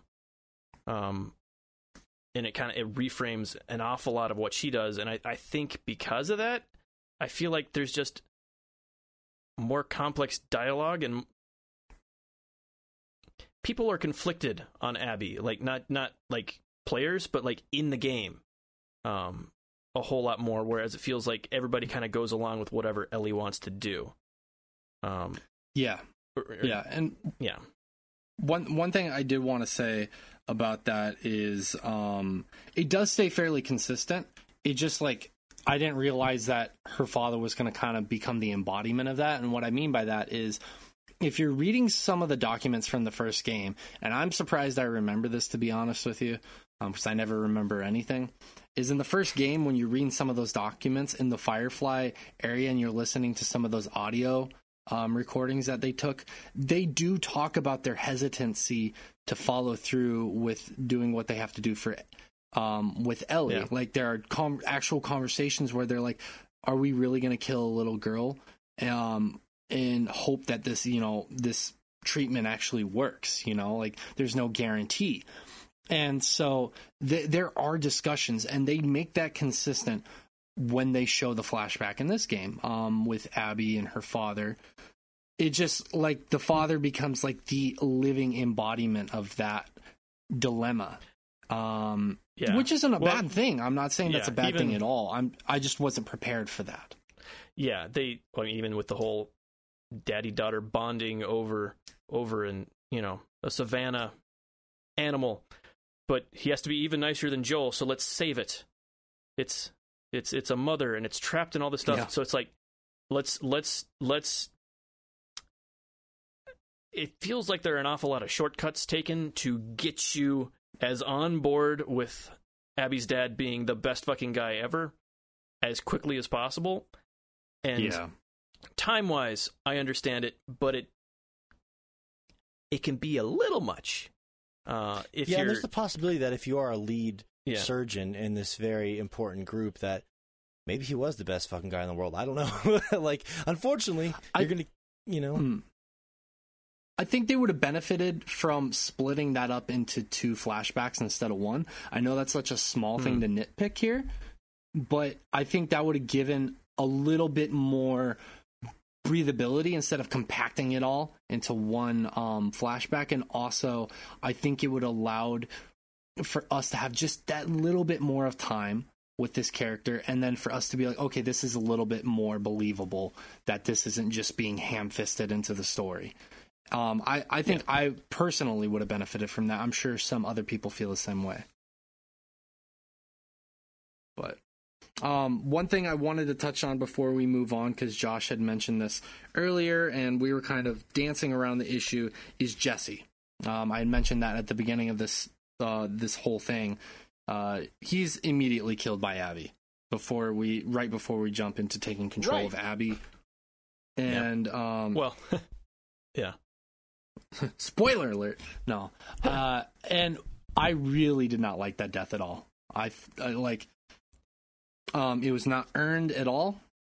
I felt like basically that what I was saying earlier is it did, because Naughty Dog does such a good job of writing characters and character development, and I had felt like up until this point every single death of a character that they introduced, no matter how minor or major, they gave him or her or them any screen time, you felt that the death was earned, or that the death was warranted, or that the death made logical sense. And I'm not completely saying that they fucked this up. What I'm saying is that it didn't feel like, with what they were doing with Jesse's character and then his untimely demise, you knew that was probably where he was going, but it made him feel strictly a one-note plot point for what happens later in the game. And it goes against, to me, what I felt like Naughty Dog has crafted over the recent years with their games, like the Uncharted series and The Last of Us, is that they've done such a good job at making every character feel like they matter when they're introduced. And Jesse really didn't feel like that at all when you see what ends up happening to him. Yeah, I agree with I don't like the way they killed him, but I also disagree on him feeling like such a great character. I don't know. I felt like it was obvious that he was just a plot point the entire time, with, like, I mentioned before, the whole relationship with Dina, and like, oh no, there's gonna be strain here. This is gonna cause, the relationship between Dina and Ellie to be a whole lot more complicated. Even to the point where there's no fucking reason for him to be in Seattle, but he shows up right after you find out Dina's pregnant. So you're like, oh man, this is going to complicate that relationship more. It's the first thing you think. He comes back. That's not what the story's about. So of course they don't have any use for that thread ever again. So he needs to die right away, because that's not anything to do with what the rest of the story is going on with. Yeah. So, like, as soon as he showed up, I'm like, oh, he's going to die instantly, because this thread is... Yeah. There's nothing... It hasn't been mentioned before or since. He's got to die just right away, and then he does, and it was kind of... I don't know. Like, I didn't like it, like you said, but I kind of saw it coming. Now that you're mentioning it, I kind of prefer it to the alternative in some fucked up way, that he lives, because I think about it now, and I was talking about it earlier, how I didn't like the quote-unquote teenage love triangle drama that was happening. If he stayed alive and he found out that Dina was pregnant with his child, and like they're like, well, how do we navigate these waters? It really would have descended into that. Now that I think about it, I didn't even think about that. He knew Dina was pregnant. Right, yeah, right at the end, but yeah, that's right at the end. I'm saying, like, he knew about it and he stayed alive, and now he's like, well, how do we navigate this bucket of water? They don't have that accent, but I don't know why I gave it that accent either. But they are like trying to figure. Spoken Asian American man. Sorry, but yeah, like, had he stayed alive, and then Dina and Ellie and Jesse are like, okay, well, how do we all navigate this new world kind of situation? I don't think I would have been nearly as interested in that. I don't think Jesse was necessary. Three's Company? I actually have not. Of course, I don't have. What do you think? I'm I don't stupid? necessarily feel like Jesse wasn't a great character. I think he had great potential, and I say that because I know Naughty Dog's track record of making awesome characters. And that's Yeah. I don't know, Morgan or Rich, if you guys have anything specific or particular you want to say about Josh's and my perspectives, or if you have a different perspective on Jesse scenario. If not, we can move on. I think I'm good to move on. I don't know. It's sort of in line with my astute Game of Thrones reference earlier.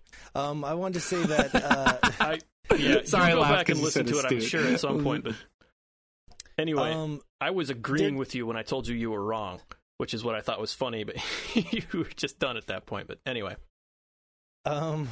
The interesting thing is that, like, much like Manny, is at any moment, it's like surprising how quickly they go. There's not like some dramatic, moment. He didn't have a super important part of the story. Like, you have a really epic car sequence with him. I actually just played it last night from a gameplay perspective, where you're like running down all these infective and you like go into a lake, and like from a gameplay perspective, it's just awesome.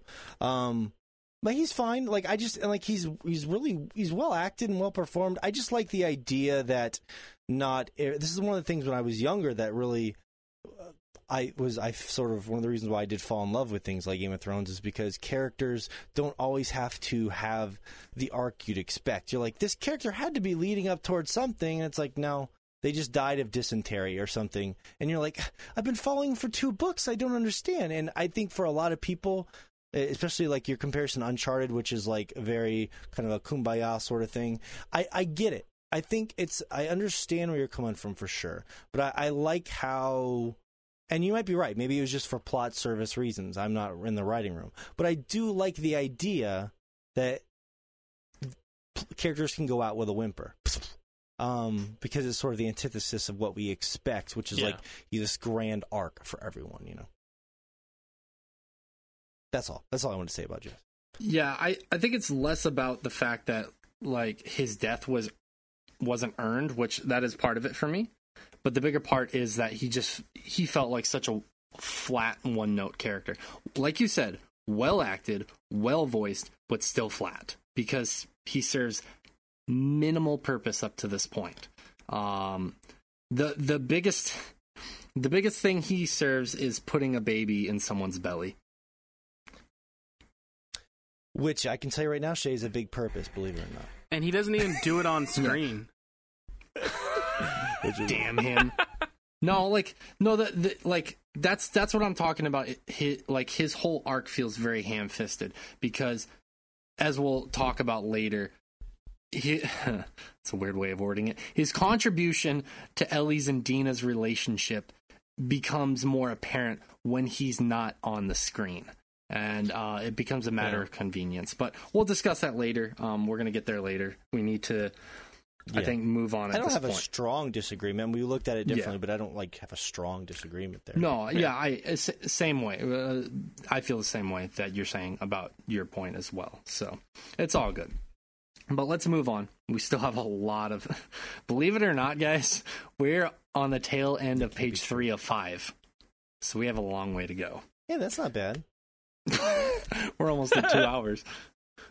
All right.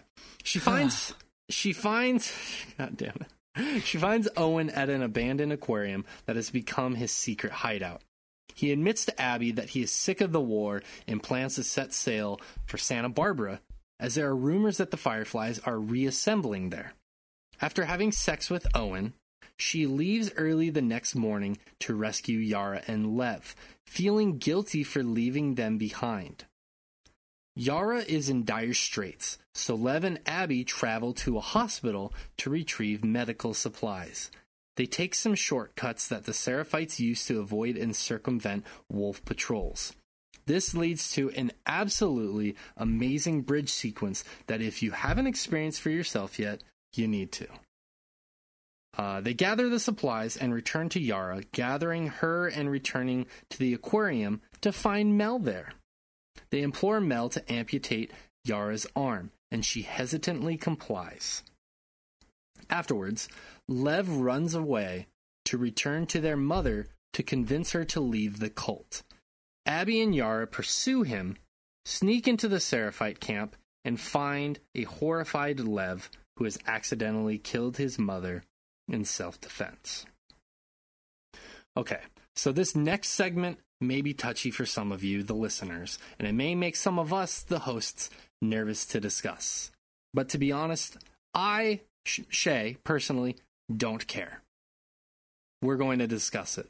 So, some of the big reasons that this game was review bombed into oblivion by people was because of the inclusion of a trans character, Lev. Lev shaved his head identifying as a man. Obviously, there's more that goes into it. I'm trying to shorten it for time's sake. I'm not trying to offend anybody by shortening it. This angered the Seraphites, and that is the backdrop of their story that you learn in conversation between Abby and Yara in their pursuit of Lev. We're not going to discuss the review bombing, as I'm sure you can figure out where we stand on that particular part of the conversation. However, what I do want to discuss is Lev. There's so many angles that we can take with it, with this conversation, so I'm going to choose one, and if it naturally segues into the others, we will allow it to happen. I want to start the conversation off by saying that I am absolutely ecstatic about the multiple representations of the LGBTQ community in a mainstream game. And I think that this is incredible social progress, personally. Did you guys feel that by including a trans character in The Last of Us 2, that it hampered the game's story for you at all?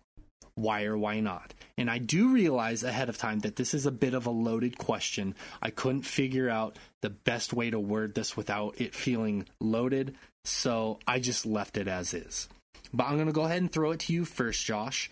Did you feel that by including Lev in the game, and Lev being a trans character, that it hampered the story at all for you? No, I think outside of the main characters, Lev was the best character in the game.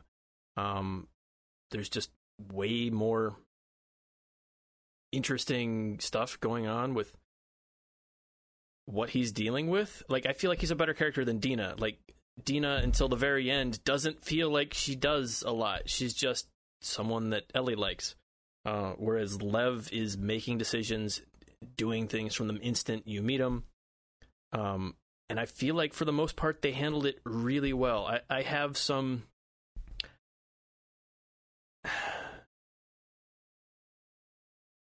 quibbles with, again, you mentioned some of the backstory that you're skipping over. Some of that backstory is taken as a whole kind of a reason to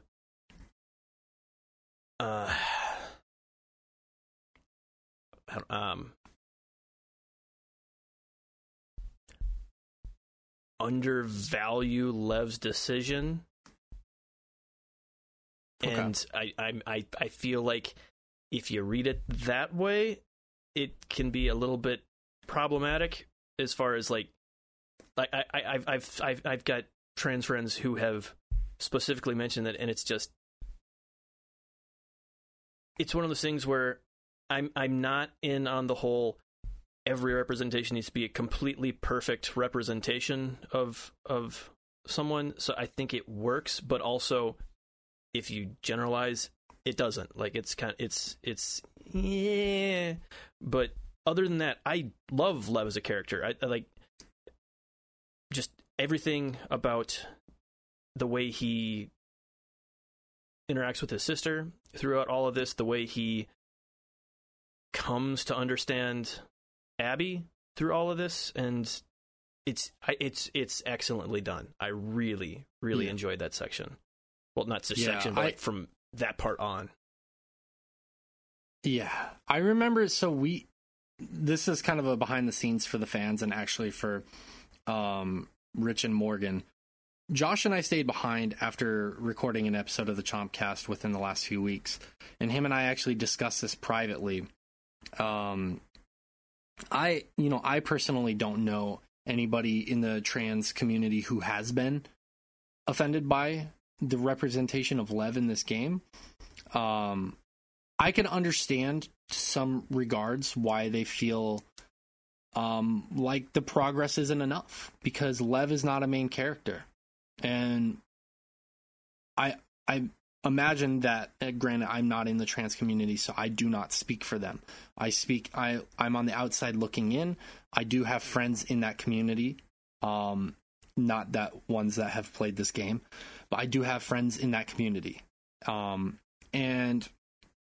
I'm saying that not because I understand the implications that has, but what I'm saying is that I have empathy for my friends when I'm talking about what I'm about to talk about. So you understand that there is going to be a little bit of bias there.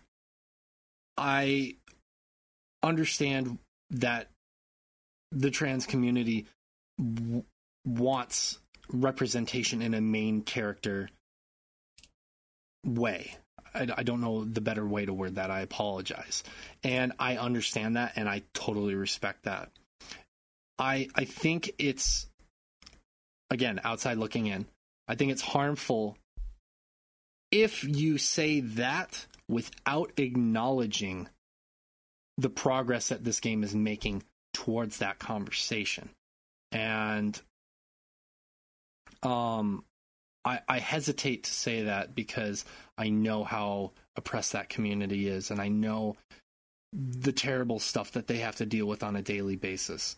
And being a cis straight white man, how probably belittling that is to hear from me, because I don't have to suffer that every day.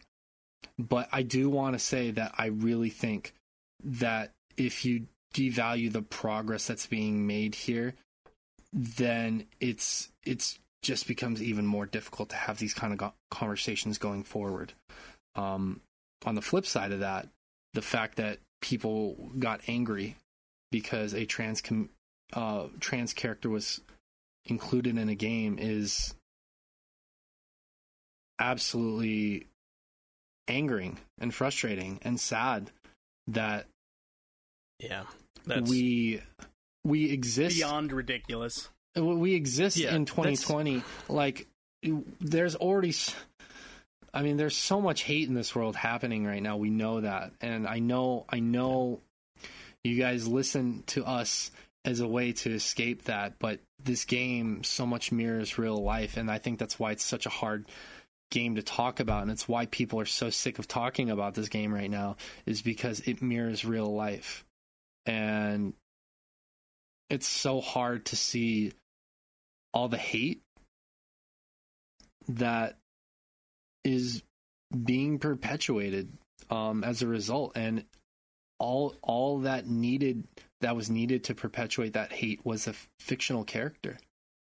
What I mean by fictional character is a real life representation, but a fictional character. And the fact that people are sending death threats to actors and actresses who worked on this game, to the writers, to almost anybody who is involved. Spoiling is not that big of a deal when you're considering the other stuff I've just mentioned before, but just doing anything they can to espouse hate because one character was trans. How can you live with yourself at the end of and this is me. I'm not my opinion is not representing these three. I want to make that clear right now. But how can you live with yourself hating somebody because of who they are? How can you hate someone for that? Like, if it doesn't affect you, and I don't get it. And I don't know if I will ever get that hate. No, there's nothing to get. They're an embarrassment to gamers. They're an embarrassment to humans. Like, come the fuck on, you shit sacks. Like, grow up. we're all fucking tired of your bullshit. And that's not as the podcast. That's as a human. We're all fucking tired of your bullshit. 100% agreed. I understand if any person in that community feels slighted because it's not a main character representation. I know that a lot of people had perceived Abby was the trans character, and to be honest with you, I wasn't entirely clear until we discussed this game that people were jumping to Abby snap or if it was. I hope that the majority of the trans community is able to take away some positivity from including Lev in this game, because it is a mainstream game. It is, to my knowledge, one of the first mainstream games that put that at the forefront of their story. It's not the first game, because there are indie games that have done this. We've talked about it throughout our almost 4 years of podcasting, but this is one of the first mainstream games that have done it, and that's absolutely incredible. And I hope that the progress continues to push forward. I hope that we continue to have these conversations and we're able to educate people so we can get through the ignorance and the hate as much as we can. And I hope that people who are on the other side of the coin find positivity in their life and hopefully are able to see it from a different viewpoint and a different perspective. You heard him, get bent.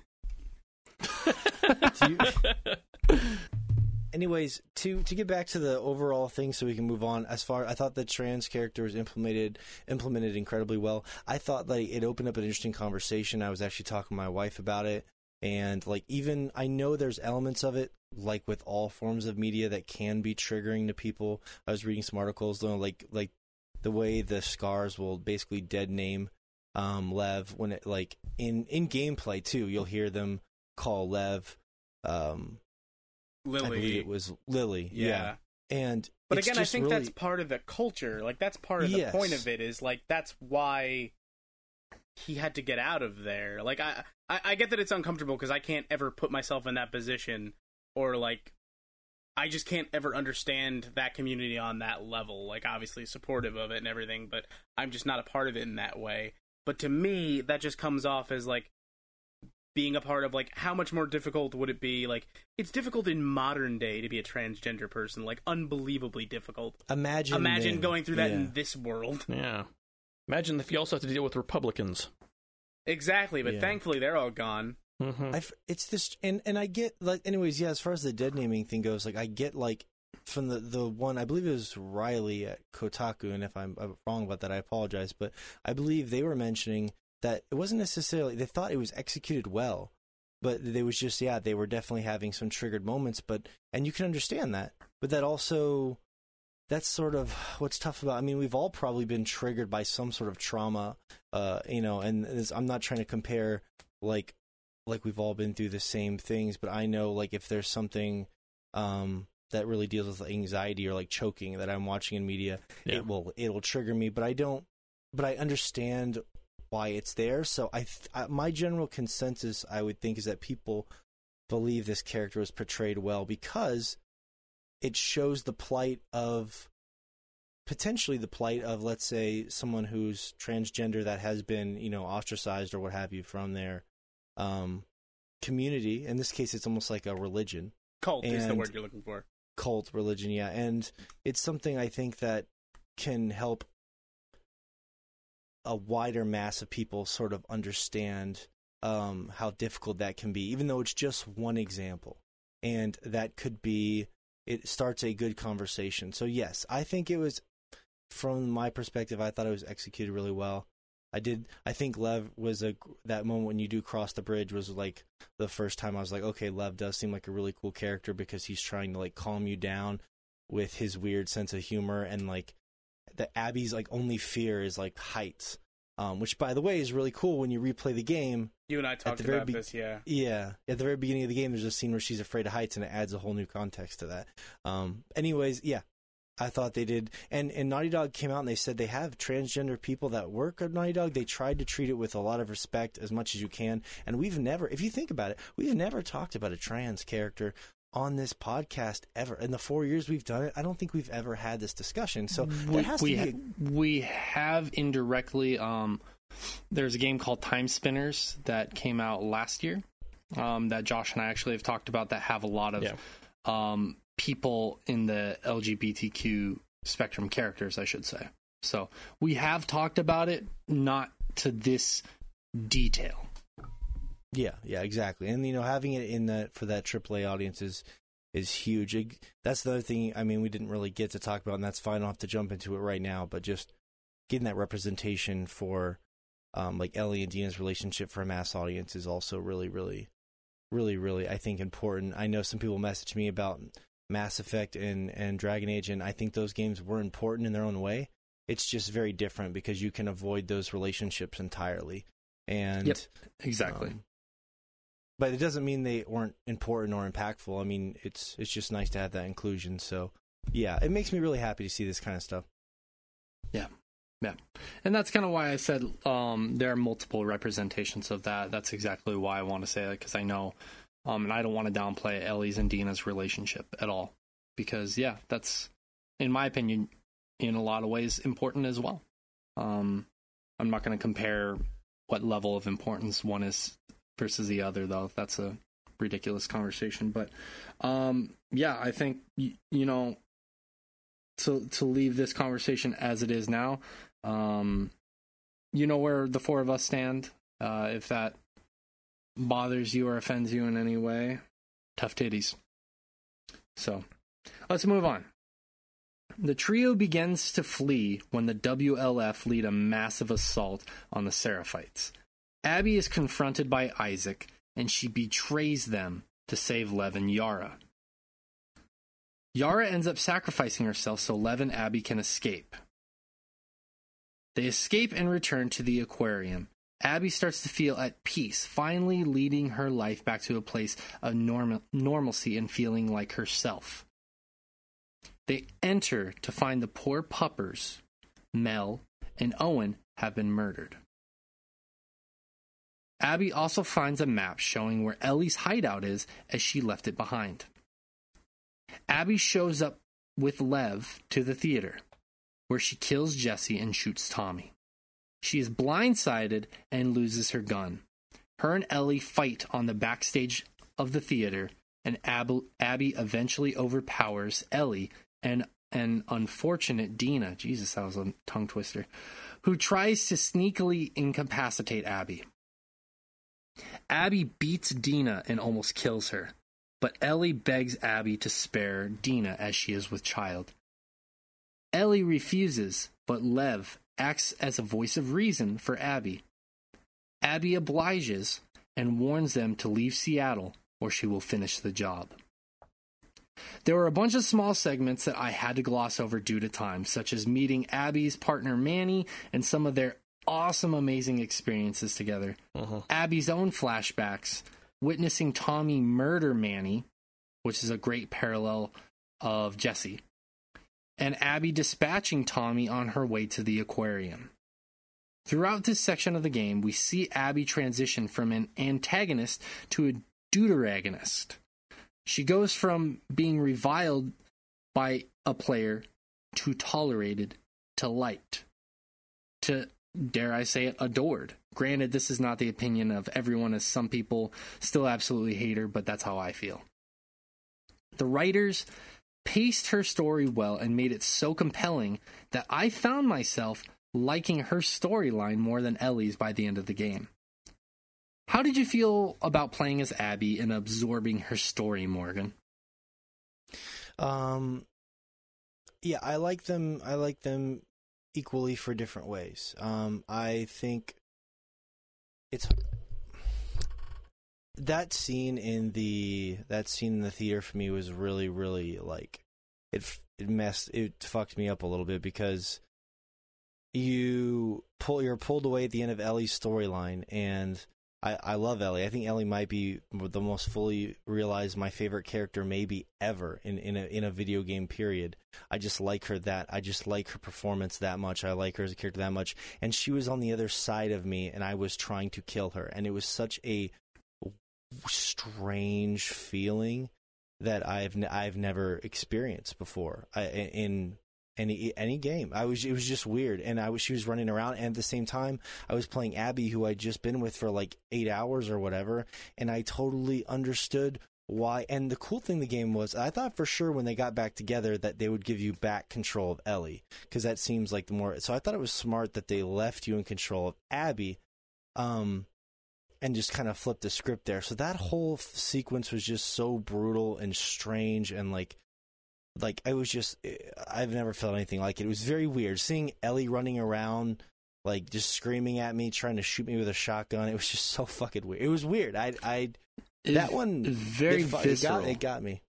The crazy part is, like, during that fight you're talking about specifically, she's actually like using some of the abilities that you yourself have given her. Like, she's crafting Molotovs as you're hiding from her. Or she's crafting the little proximity bombs that you have given her the ability to craft. So, like, she's using the abilities that you've given her to fight against you, which is a really, really unique idea. I liked it so much. Yeah. But I will go ahead and throw this next to Mr. Rich. How did you feel about playing as Abby and absorbing her story up until this point? I do really feel coming out the end of it that Abby ends up having the stronger story. Part of that, I think, is subject to her coming second and sort of giving you a lot more perspective on some of the things that were going on in Ellie's story, kind of as a consequence of that. Again, I've mentioned this before. I think a lot of my bigger problems with The Last of Us, and I did really enjoy the game, was the pacing, and I feel like some of the character work would have felt stronger if we had kind of carved up the story a little more and gone back and forth. But I ended up really liking the time you spend as Abby, and it gives you a unique perspective in that world and on the situation, and I do think she ends up having the stronger story. That's fair. That's fair. Josh, what about you? How do you weigh in? Yeah, no, I mentioned this earlier. I thought Abby's story was much stronger throughout, and I do think a lot of it is because she's the second half. So, like Rich is saying, you're actually learning stuff instead of it all being mysterious throughout. Half-truths. Yeah, and like not actually understanding what's going on. I feel like it worked a lot better, and again, I was glad that they didn't give control back to Ellie, because you don't want Ellie to win that fight at that point. Like, it's just, again, like, you've not wanted Ellie to win for so long. You just wanted to fucking go home. Like, just fucking go home, Ellie. And it's just, no one around her will tell her that. Is the or issue. They've tried, and she just disregards them. Like, I know Jesse is like, hey, like earlier in the game, I don't know if you remember that, Jesse's like, hey, you got to promise me if we get close to Tommy, you need to abandon your desire to go after Abby. Mm-hmm. And then she's like, yeah, I promise. And then when it comes time, she goes back on it. So, I mean, like, people were telling her, she just didn't listen. Yeah, and she's young. You know, she's... Well, yeah, it's tough. She, age-wise, she's young. Experience-wise, definitely not young. Like, the shit that she has dealt with from game one and up to that point in game two is stuff that we've never dealt with and never will have to deal with. So she's definitely got the experience there. I get what you're saying. I don't feel like that's entirely accurate, but like, I just remember Abby had that line where she was like, "Oh, and they're just kids," you know. She's just like, it's just sad, you know. Like, they've been through a lot, but they're still just. Yeah, and just kids. Yeah, I think Rich was right. I think a big reason why I probably liked Abby's story more was not the only reason, but a big part was because her story comes second. And Yeah, I think Josh is right that's part too. of it. You want Ellie to go home because you're like, this doesn't end well. Like, there's no possible world that this ends well. And then when you're playing as Abby, you kind of already know what's coming. And yeah, you don't want to see Ellie go through that because you still empathize with her. Yeah. No, I think the second is part of it, but I don't think that's most of it. I think most of it is that there's actually character dialogue with Abby's story. Like, the different characters have different motivations going on and will call Abby on her shit. And because of that, like, the dialogue is so much better. Like, in Ellie's story, everyone's just there because of Ellie. Like, as far as, like, they know her, like, their entire plot is something to Ellie, whereas people have other stuff going on in Abby's story, completely unrelated to her. It's true. Sometimes opposed to her, and it's just more interesting seeing the dynamics between each character and Abby when you're going through that story because of that. Fair point.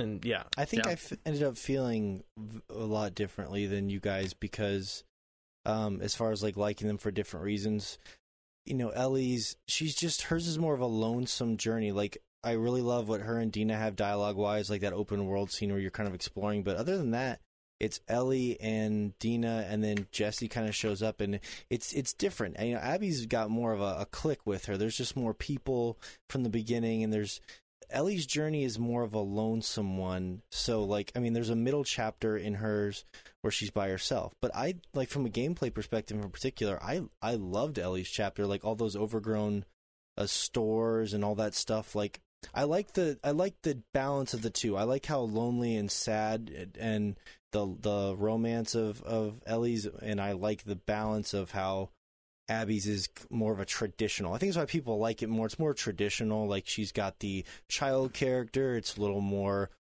guns blazing. I get that.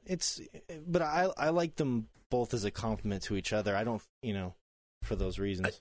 I think you're touching on something that we're kind of skirting around, is that is like, with a lot of the similarities that their stories have, this is like one absolute opposite in their stories, is that Ellie is surrounded by people that love her and care about her. Like, her whole arc is people trying to tell her, don't go after this person, stop doing that. I mean, that's why Tommy leaves. A big, like, half of the reason, obviously I don't know the exact percentage, is so that Ellie doesn't go, because he doesn't want her to risk her life. Dina doesn't want her to go. Jesse doesn't want her to go. Tommy's wife doesn't want her to go, and then eventually lets her go. But, like, all these people don't want her to go. So she's surrounded by people that love her, but she feels alone. And she feels more isolated as the game goes on. Right? Is what I'm saying. That's the better way to word it. She feels more isolated as the game goes on. Whereas Abby, she is surrounded by people, but the game starts where she feels largely on her own. Owen and her are not together anymore. Her father's dead. She has Manny. That's about it. And Manny's, if anything, kind of just like a partner / decent buddy / roommate. And as the game goes on, she starts to feel more connected with people. She lets her guard down with Owen, having sex with him again. Granted, that causes some issues with Mel. But then she goes after Yara and Lev, because she starts to care about these. Well, she feels guilty, and then she eventually starts to care. And then she has to come to terms with the fact that when Owen and Mel are killed, that those were part of her family. And she feels very bad. And those were people that she cared about and cared about her. And Yara's death is felt by her as well. And so Lev becomes the person she cares about. And there's a lot of parallelism, I think, and intentionally, between Joel and Abby in that regard, that Abby feels indebted to Lev to protect her and take care of her, him, and take care of him now. I apologize. To take care of him now. And there's that parallelism there, but I feel like where Ellie ends up and where Abby ends up is the polar opposite. Where Abby ends up feeling like, she has someone, or at least people, whatever, that she cares about and are a part of her life. Her narrow view broadens and she doesn't feel alone anymore. And Ellie has the opposite story, and we're about to get into exactly how that culminates here shortly. But I think that was kind of the point that you were dancing around, Morgan, and I agree with you, if that was your point. Yeah. Yeah, I'm just not a big fan of like picking one or the other, because I feel like they kind of complement each other from a design perspective, and for me, I just don't see the point, because like they both benefit from each other's existence. Right. There's no story without the other in this game. Yeah, that's fair. Okay. Well, we are on the home stretch, guys. Good news for you. This is the last bit of story. It's a big chunk, but it's the last bit. So buckle up. Good Here news we for the go. temperature of this room. I know, buddy. We're almost done. I'm sorry. No, go. Let's do this thing. A year later, Ellie and Dina are living on a farm outside of Jackson. They are raising Dina's and Jesse's son together. They are living a simple, happy life. However, Ellie has a PTSD episode in their barn, and Dina helps her as she moves through the episode. Tommy arrives a bit later, hobbled, but with information on Abby's whereabouts. He also reveals that him and his wife has separated. Ellie plans to go find Abby. Dina pleads for Ellie to not go, threatening to not be there if she goes. Ellie leaves anyways. Meanwhile, Abby and Lev arrive in Santa Barbara in search of the Fireflies. They find a now abandoned house with walkie frequencies. They contact the Firefly and are told of where to go next. As they leave the building, they are ambushed by the slave-keeping Rattlers. Ellie tracks them down and single-handedly dispatches of tens of Rattlers, probably more than that, but I was trying to be conservative. She sets the slaves free who lead a revolt. She tracks Abby and Lev down to the beach, where the two have been tortured and left to die. Ellie threatens to kill Lev unless Abby fights her. During the course of the fight, Abby bites off 2 of Ellie's fingers. Ellie overpowers the weakened Abby. As she is drowning Abby, she recalls one of the last memories of her and Joel talking, where she promised to try to forgive Joel for what he did. She lets Abby and Lev live, and the two sail off to the Fireflies. Ellie finds her way back to the farm, but it is empty, save her belongings tucked away on the second floor. She finds Joel's guitar, and she pulls it out to play. She finds that she can no longer play the guitar, as she is missing the fingers needed to play. She leaves the guitar and her belongings, and she leaves the farm. All right, we have hit the end of the story, guys. Woo! There's so much to address here. There's so much to address. So we argued about this point on the Chompcast, as we were all at different points in the game, and we were not able to discuss spoilers. I'm going to reopen the question and discussion now. If we were to boil it down to its essence, is this game primarily about revenge and the consequences of revenge, Rich? Yes. In my head, I still say it's a game that is about revenge. It's about looking at revenge from 2 different perspectives, and it's about 2 people on their own terms finally letting go of a desire for revenge. I feel like it certainly takes a long time to get there. I was there maybe 14 hours before the game was. But I would say yes. Okay. Man, a few words. I like it. Josh? I do. The only thing that would undercut that at all is actually that last flashback, which does undercut it, because instead of about it being revenge for Joel, turns out that Ellie was in it for herself this whole time. And it becomes far stupider than that if that's, the reading, because it turns out the reason she hadn't forgiven Joel at that point, like the last thing she'd kind of told Joel was that she hated him, and that's why they were on the outs, and said she was going to try to get over it, but she hated him. Why? For making her live with the knowledge that she could have saved the world and didn't. Point being, Ellie hates herself, and this whole thing has just been her way of attempting to commit suicide. And it's just...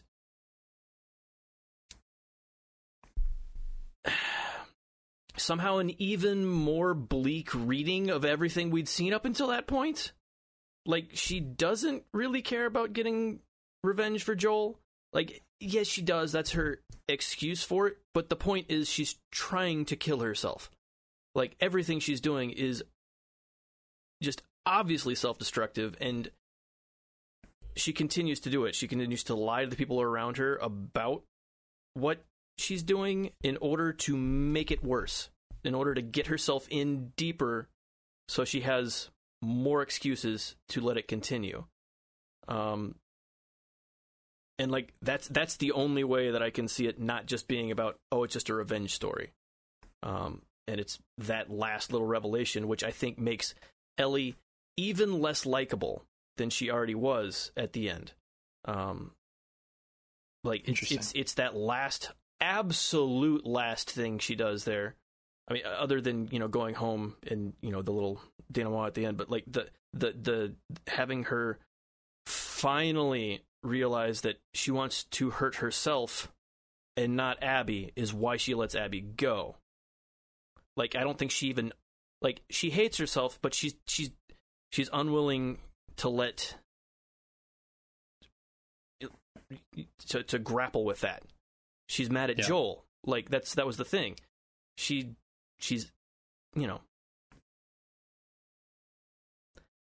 mad at her own state of things, so she takes it out on Joel, and then because Joel's not there to take it out on anymore, she needs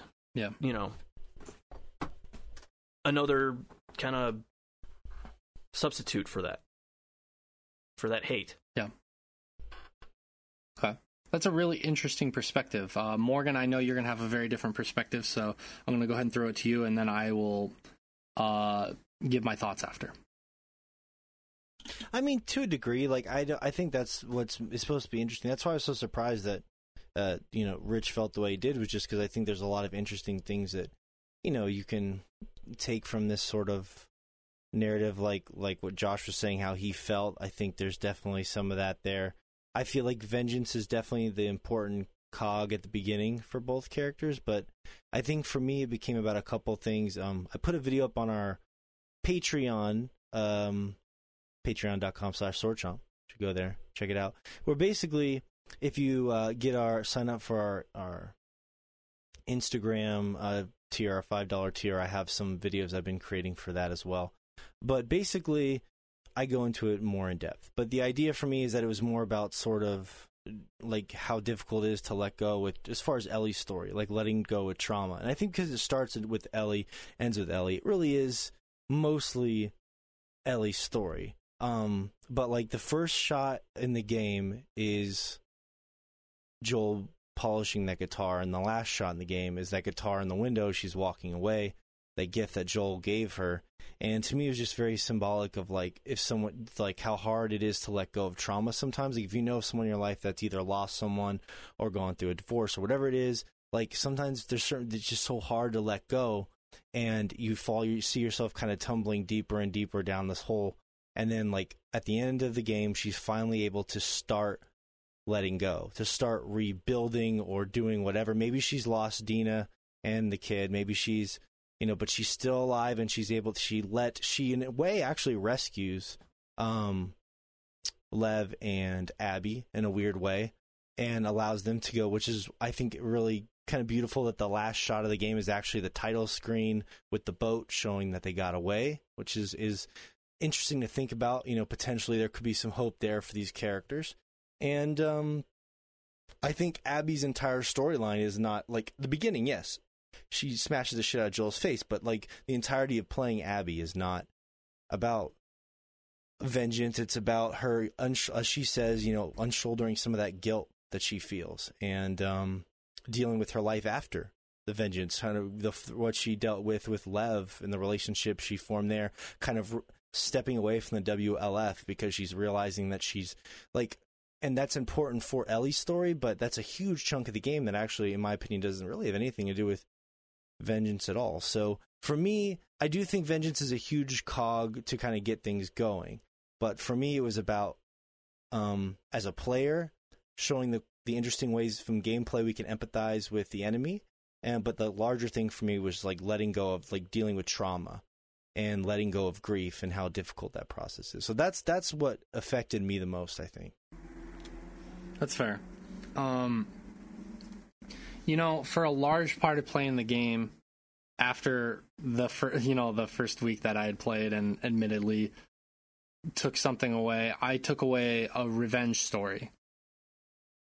Now, having reflected on it a week after beating it, I think this story is, like, granted, revenge is one of the things this game is largely about, but I think even slightly bigger than that, I think the takeaway of this game is perspective, more so than revenge.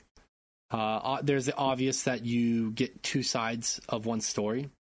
I think that's a big part of it, but I think perspective is such a big thing as well because of what kind of Josh was saying, what all of you guys have said, is that Ellie had all the signs to know why she was truly doing what she was doing. Revenge was the motivation to keep her going at the end of the day.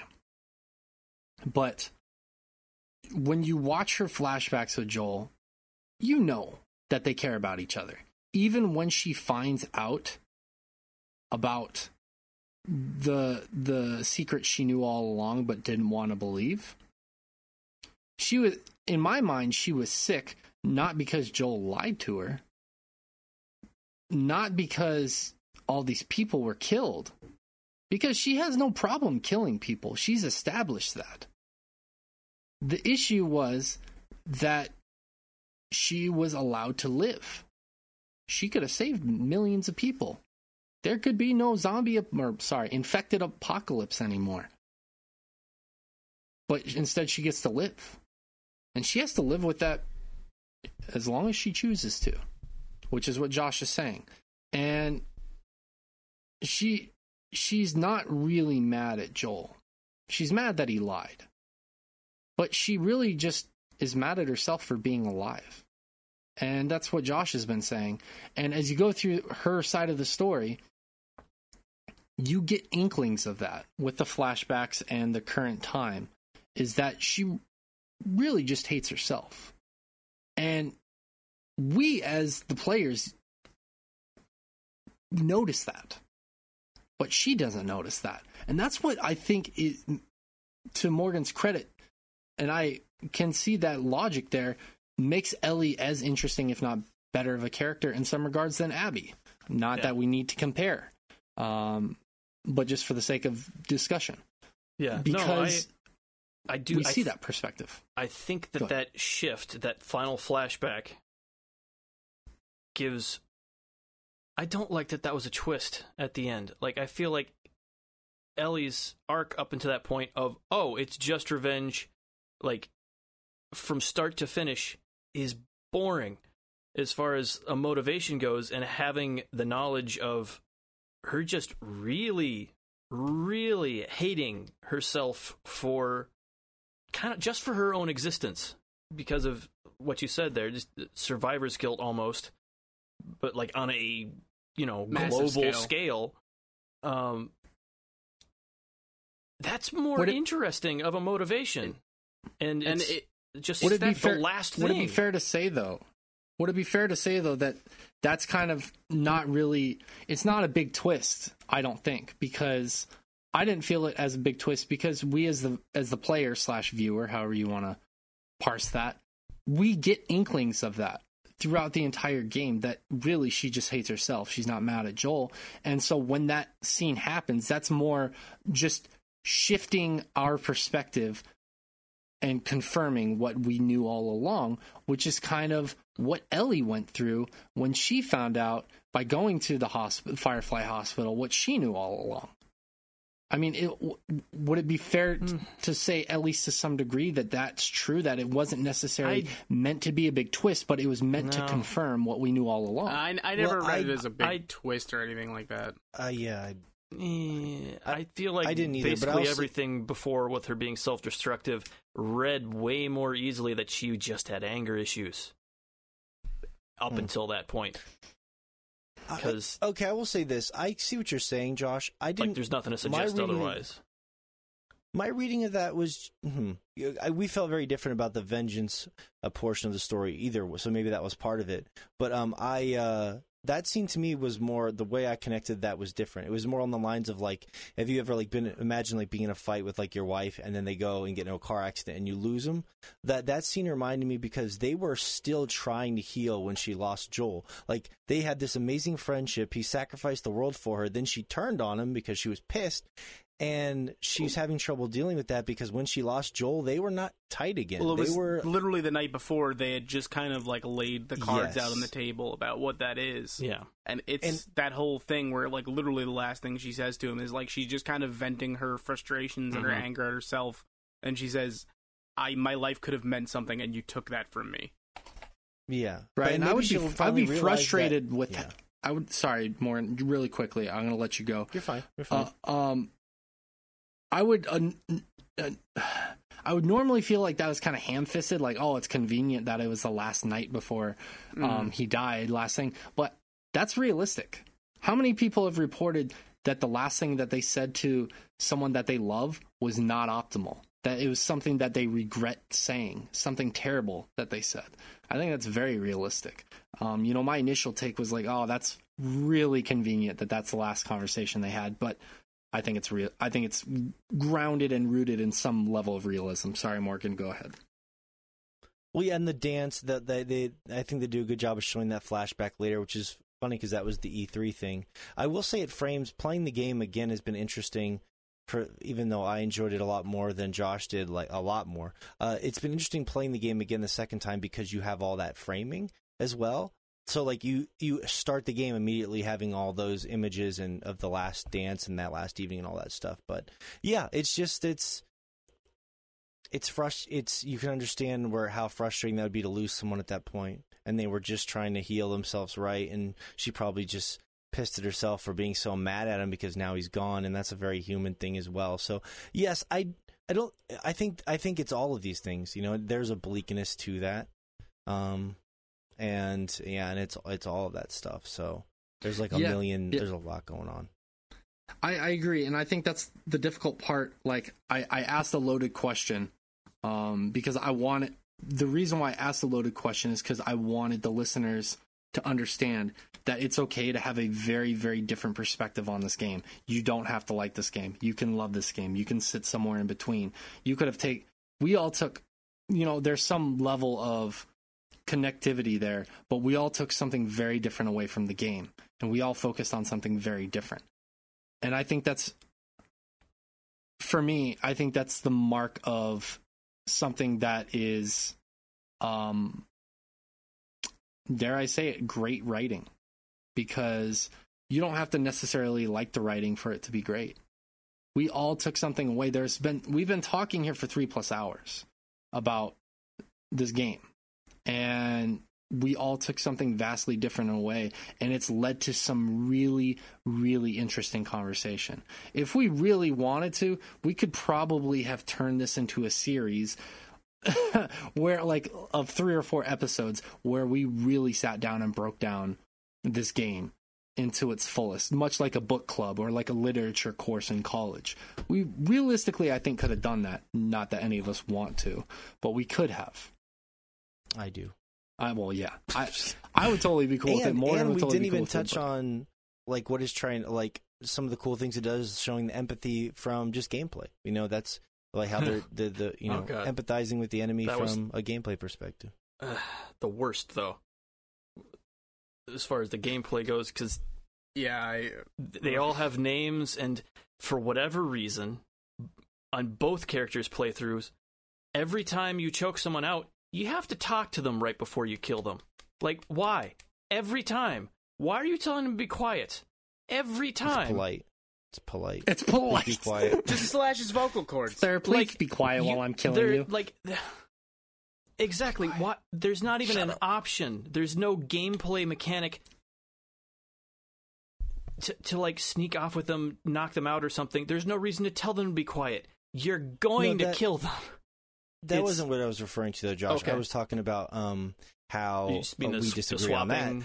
But yeah, how it's taking the idea of like Sephiroth kills Aerith, and then you play Sephiroth for the rest of the game to show you that maybe it's not all you thought it was. So, and I know that's a weird example, but I'm just trying to say that what they're trying to do from a gameplay from that It's a perspective, weird I think example is because that interesting. literally wouldn't be possible, but we'll save that for the FF7. But that's what I'm saying. It probably wouldn't be possible, but that's what I. No, like that's in why I that game, think that's interesting. it's literally not possible. No, just a black And you see- screen. You sit there and think about worms eating you.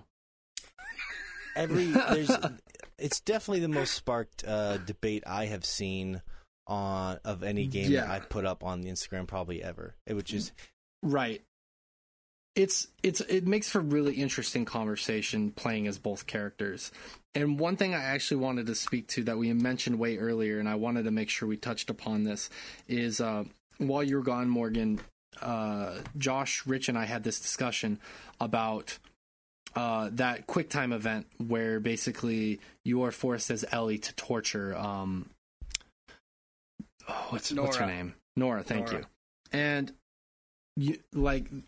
I had said that basically I felt like it was pertinent and necessary, and it was for one of the final scenes in the game where Ellie has PTSD as a result of everything she's done. mm-hmm. And because of the fact that you were forced by the game to torture someone and actually press the buttons, that particular moment in the barn is felt for me so much more intensely. Like I directly correlated those things. Like out of everything that Ellie has done, granted she's done some pretty heinous shit up to this point, killing people, killing a pregnant woman, killing a poor dog, Two poor dogs. and torturing people that like 45 poor dogs. yeah, probably far too many. Two dogs with names. Yes. And they're all named I said Caesar dog on and fire with a well, that's Molotov. actually Holy fuck. I didn't feel good about it. Let me tell you. Yeah, but like when that episode was happening, I thought back to all the things I was forced to do as Ellie. Like I directly thought of those things, and it made that scene so much more impactful. So Yeah. I The PTSD wanted was to a know. nice touch. Go ahead. That sounds like a weird sentence. Oh my to God. say. The PTSD was a nice touch. I know that sounds absurd. A veteran No, making peace with God. I'm agreeing with Shay. I do think that it's. I just really love everything that they did there. In the farm sequence, I'm not going to delve deeply into it, but just like the whole time I was there, I kept expecting something to go wrong. I thought someone was going to show up and try to kill me or something. I don't know if you. I told you this, Morgan. The first time when I was doing the farm sequence, the way they fade in right after sort of leaving Ellie and Dina sprawled out after the fight with Abby, I'm like 20 minutes into it, and like my mantra in the back of my head is like, please don't be a dream. Please don't be a dream. Please don't be real. And just what Abby says, like I love, like as far as like some of the writing goes, where she's so mad, she's like, we let you live. And whenever you replay the game again, you see her click having this really realistic conversation about like whether they should kill them too. And they're like, look, no, we're not murderers. We came here to kill one person. Like she has that. She's like, yeah, we let you live and you wasted it. Yeah, and then like, and they go through that in I think a really interesting way. And even whenever you're traveling with Dina, she's like, "Why didn't they kill you? Why didn't they just finish the job?" Even, is it Owen's the one who says when they're in the room, like, if we kill them, then we're no better than him? It's Yes. they have they have a realistic kind of back and forth that's just like they're not honestly. I know that Joel let his guard down a little, but if they weren't looking for Joel, they would have been a fine group to run into. They were not a group of bad people necessarily. Unfortunately for Joel, they were looking for him, but they didn't kill Tommy and Ellie for a reason. And I remember initially being like, "Oh, this seems like a contrived thing. Of course, they wouldn't kill the main character." But once you get to know, it's like, yeah, they. There's a wouldn't have reason just, for Owen, every action they took. Yeah. Yeah, You just Owen need the ended up perspective. being a really, like the opening shot is of Owen telling Abby that no one will be on board with this once they find out he's in a town because it's going to mean killing other people. That context is not there at the beginning. But like when Owen's on that mountain, you're right. When Owen's on that mountain, he actually leaves Abby. He's like, no one's going to fucking do this. Like that's killing way more people than we were on board for. Yeah, and Owen ended up being a really likable, nice character too. But like they're all roped into the same. I think Owen was of part that of the, group, Owen is one of the strongest characters, especially as he kind of fleshes out a little bit more later on, as he's kind of going through his own breakdown and deciding he needs to leave the wolves. Mm-hmm. There is a lot there's a lot going on that I've noticed the second time through just because I'm able to take my time with it. But yeah, I like all those little touches, like even Dina, like I was saying, being like, why didn't they kill you? And you have a conversation while you're just exploring the world. And I was thinking as the player, I'm like, yeah, that's a good question to ask. Why the fuck didn't they kill you? And that all sort of, makes sense later on. They're not. And what I like about when you first meet that group the first time is you actually, because we've all played these weird like zombie apocalypse games, you're just like, oh no, another group. You kind of have this tension feeling of like, but it's, and this is one last thing I want to say too, and then I'll shut up. I'm so glad that there's no like bite drama. Like every single zombie game or fiction or TV show, there's always bite drama, which is basically, did so-and-so get bit or blah, blah, blah. It was very refreshing for me to not have that for once. Bite drama? Bite like as in getting bitten? Yeah. I mean, it's not really drama, but there's that little sequence where Ellie does get bitten, and that prompts the discussion between her and Dina. And you actually have a flashback to Joel being like, you are not supposed to tell anybody that She's not bitten. You have... She was bitten. No, her mask totally breaks. bitten. Yeah, Her no, mask she breaks wasn't while bitten. they're Yeah, in I the just stores. played it. Her mask gets popped, and then Dina wants to put I could have swore she got bitten too at some point in the game. She's bitten way at the later end, and the prisoners want to kill her. Oh, that's right. That's Yeah. right. You're right. You're right. It's like there's my like mistake. in the first Last of Us, there was the whole like there's always like the one character that gets bit and has to hide it, or gets bit and everyone's worried about him turning, and it was just refreshing not to. Yeah, that's true. Refreshing That to is a not have good to deal point. with it. Yeah. Like Well taken. the biting was mostly established. The only biting in this game is Ellie losing her fingers, and sadly she cannot play a C sharp anymore. The only which is people who are tragedy. biting in this game need a safe word. And that safe word is marijuana. Yeah, no, it's a fun one. Yeah. And that sweet scene with the spotted seal too, aquarium, a lot of the good stuff. Gotta love a good Told aquarium. you they were brown.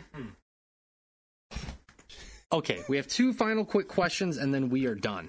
Yeepers. Yes, I love you. I know you guys are tired. So question number 1 of 2 for the final 2. I've heard and read so many drastically different opinions, ranging from masterpiece to steaming pile of garbage and everything in between.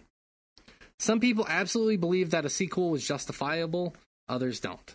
Where do you all sit on this discussion? Morgan. Ooh. I have been thinking a lot about this, and for me, I mean, I was kind of counting down for nostalgia's sake on our Instagram page, what just kind of looking back on the PS4, and I was able to find like the 7 highest like PS4 exclusives, and it was kind of a nice trip down memory lane, and I was happy to see how well received this game is. I think currently it's number 1, tied with, I believe, God of War, and then I think there's like Persona 5 and Bloodborne, and a bunch of games fall after that. And like for me, I think on paper I could say, oh yeah, well, highest rated game ever, best selling game, blah blah blah. But I think on top of it, the fact that it's doing some really important things for inclusion of like lead gay characters for the first time, and trans characters that we're talking about, and like a lot of those games I was looking at are great games, but like we don't often get great games that are actually like they feel like they're important. And you can play this game. I could play this game probably 2 or 3 times and get different stuff out of the story and all these different themes. And yeah, I really don't. I mean, and even as far as like the biggest critique of characters, which would be like Jesse, but like Jesse, Manny, and that other lady, I forgot her name. I'm sorry. They all kind of die instantly, just boom, boom, boom. So they're equal opportunity there. Yeah, they're equal opportunity with their people even can die Isaac. At any moment. Thank you, George R. R. Martin. So, anyways, yeah, Isaac, yes. I just for me, like the fact that the gameplay for me is so amazing. Like I expected that we were going to have all this amazing talk about the story. But I think for me, like the fact that I just really love the giant sprawling environments and the gameplay, and I honestly, Rich has a review up on swordchomp.com. You should go check it out. I love Rich's work, and I'm excited that we're gonna have reviews up there.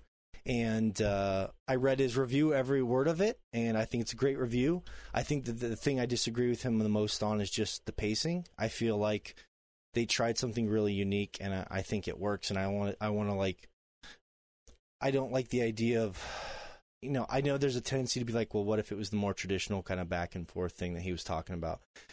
And I feel like if you can make it work and it's different, I think there's more value in that for me. So, yeah, I mean, I think we'll look back on this game as being one of those like seminal achievements. And I'm sure Cyberpunk will come in at the end of the year and everyone will fall in love with it and it'll sweep the Game Awards and I'll be left sad. But I can't say enough good. And Cyberpunk will be amazing. I'll have a 13-inch dong. What am I talking about? It's going to be the best game ever. But yeah, I got nothing but good things to say about it. So, I mean, I don't think 5 stars is enough. I think you need 6 stars, 7 stars, 12 stars. Because it's important. It's going to do important things for inclusion, along with being a great game. Oh, and accessibility. Blind people can play this game, Shay. Blind people can fucking play this game. It's possible.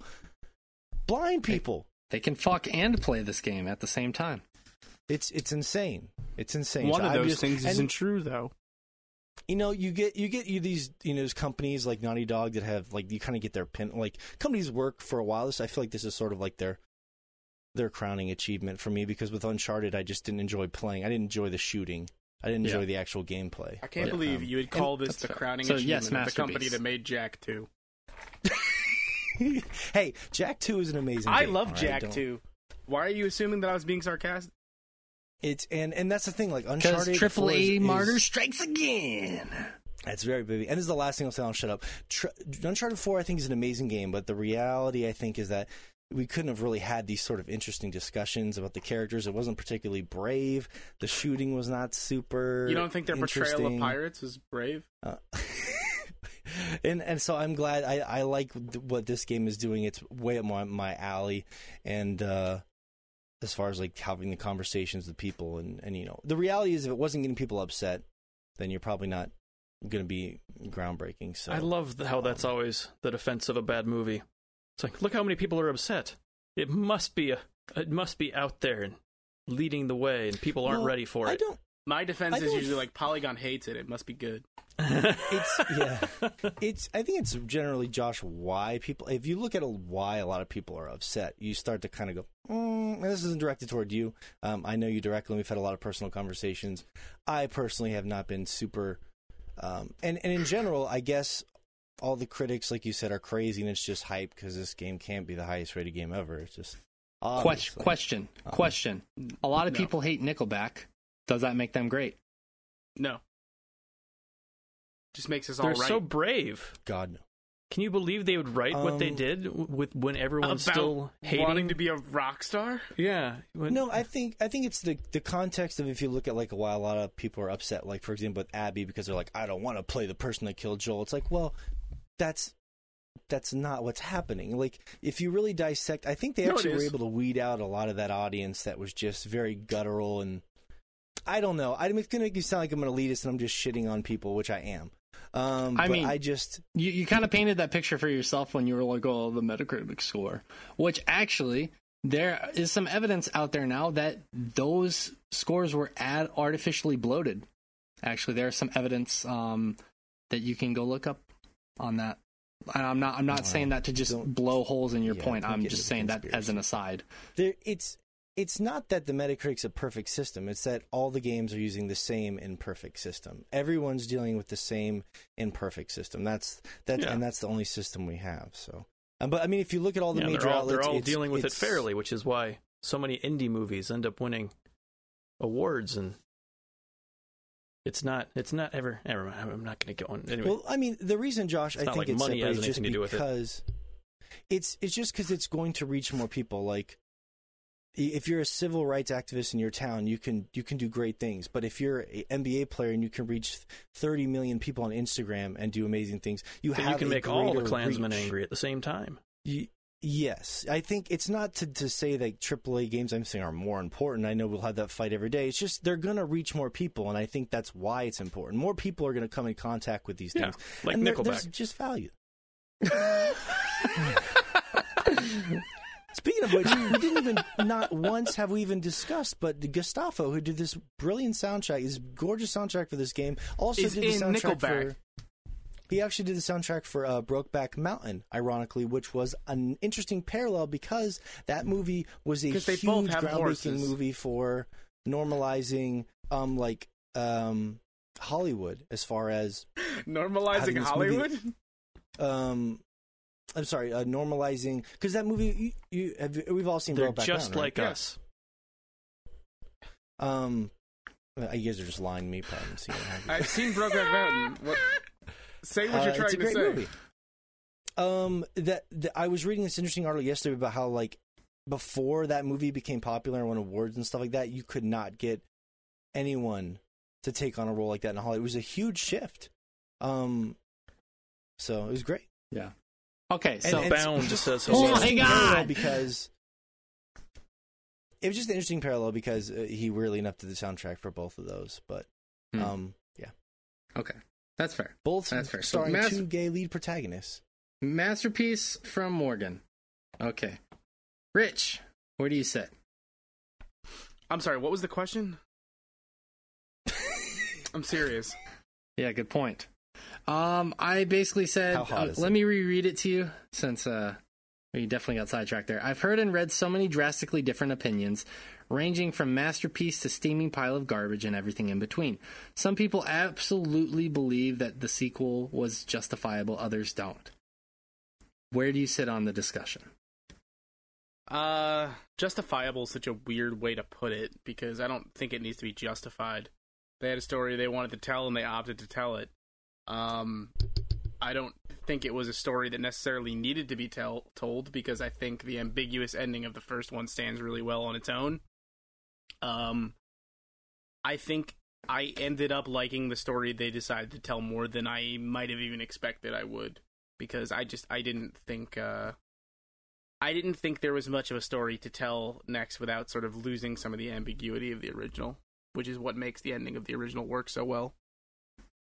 Yeah. So, higher on it, but not masterpiece. Yeah. I it's not a masterpiece. I think it's a great game. It's not a masterpiece. Okay. Short and sweet, Rich.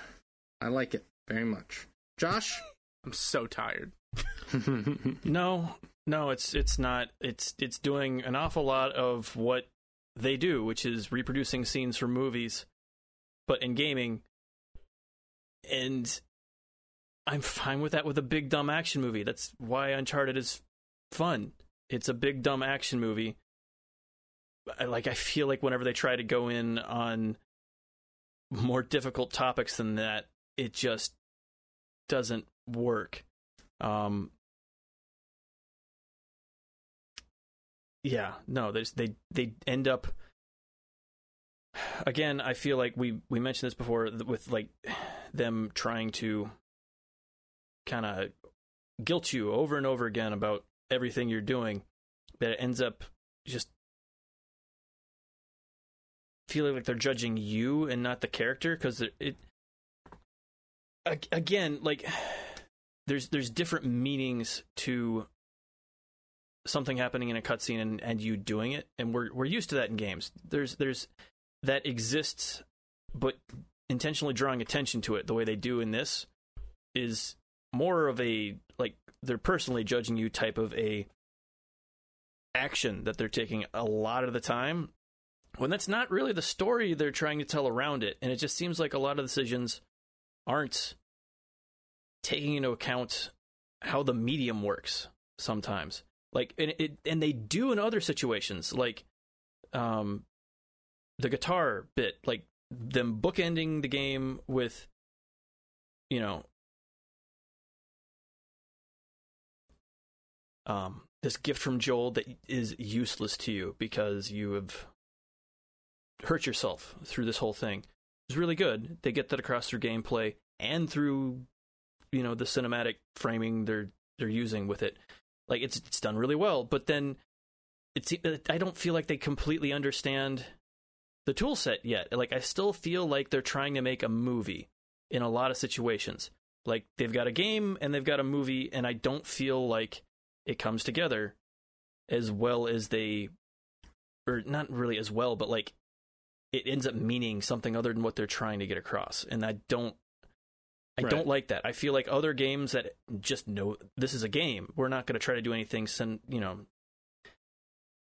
not trying to make a movie out of it as well, have succeeded better at, you know, telling a more cohesive narrative that is just thematically consistent. Yeah. It's, you know, you bring up an interesting point. It's going to be cool to see the TV show, if it ends up coming to fruition, and how interesting that is on a big screen like that. Instead of being playable, we just witness what happens. I think that's going to be really compelling. Yeah, I'm curious to see how it's handled. Yeah, because it feels like that's kind of the disconnect that it isn't working for me in a lot of ways. So yeah, hopefully with a single, this is how it's told, we're not trying to mix, you know, media here. It'll work better for them, because I feel like it's kind of in that in between where it doesn't accomplish what it's aiming at. Yeah. Okay, that's fair. So you're about in the middle, right? I would say. Yeah, I mean, other than just not really enjoying the gameplay all that much to pull me through the bits that I feel like it's not doing as good of a job otherwise, but story makes up for it. I'm in the middle. I guess I'd say I'm in the middle as far as that goes. Okay. Yeah, and I guess kind of along with what Rich said a little bit there, it's also a little bloated, as you know, kind of can use some editing just in general. And part of that's making sure the pieces come together, and part of it's making sure some of the pieces are just not there anymore. And I think there's a great game in there. I think it's there. To be honest with you, I think I'm definitely higher than Rich and Josh, but I'm a little bit lower than Morgan. I think it's a phenomenal game. I don't think it's, as of right now, I don't want to call it a masterpiece, because that would be recency bias. I absolutely loved the game. There were small things that didn't work for me, but they never overly dampened the experience. All the highs were vastly overshadowing all the lows for me. There's been so much interesting conversation come out of this. Like Morgan says, I think it's doing a lot for what they're trying to say and what they're trying to do.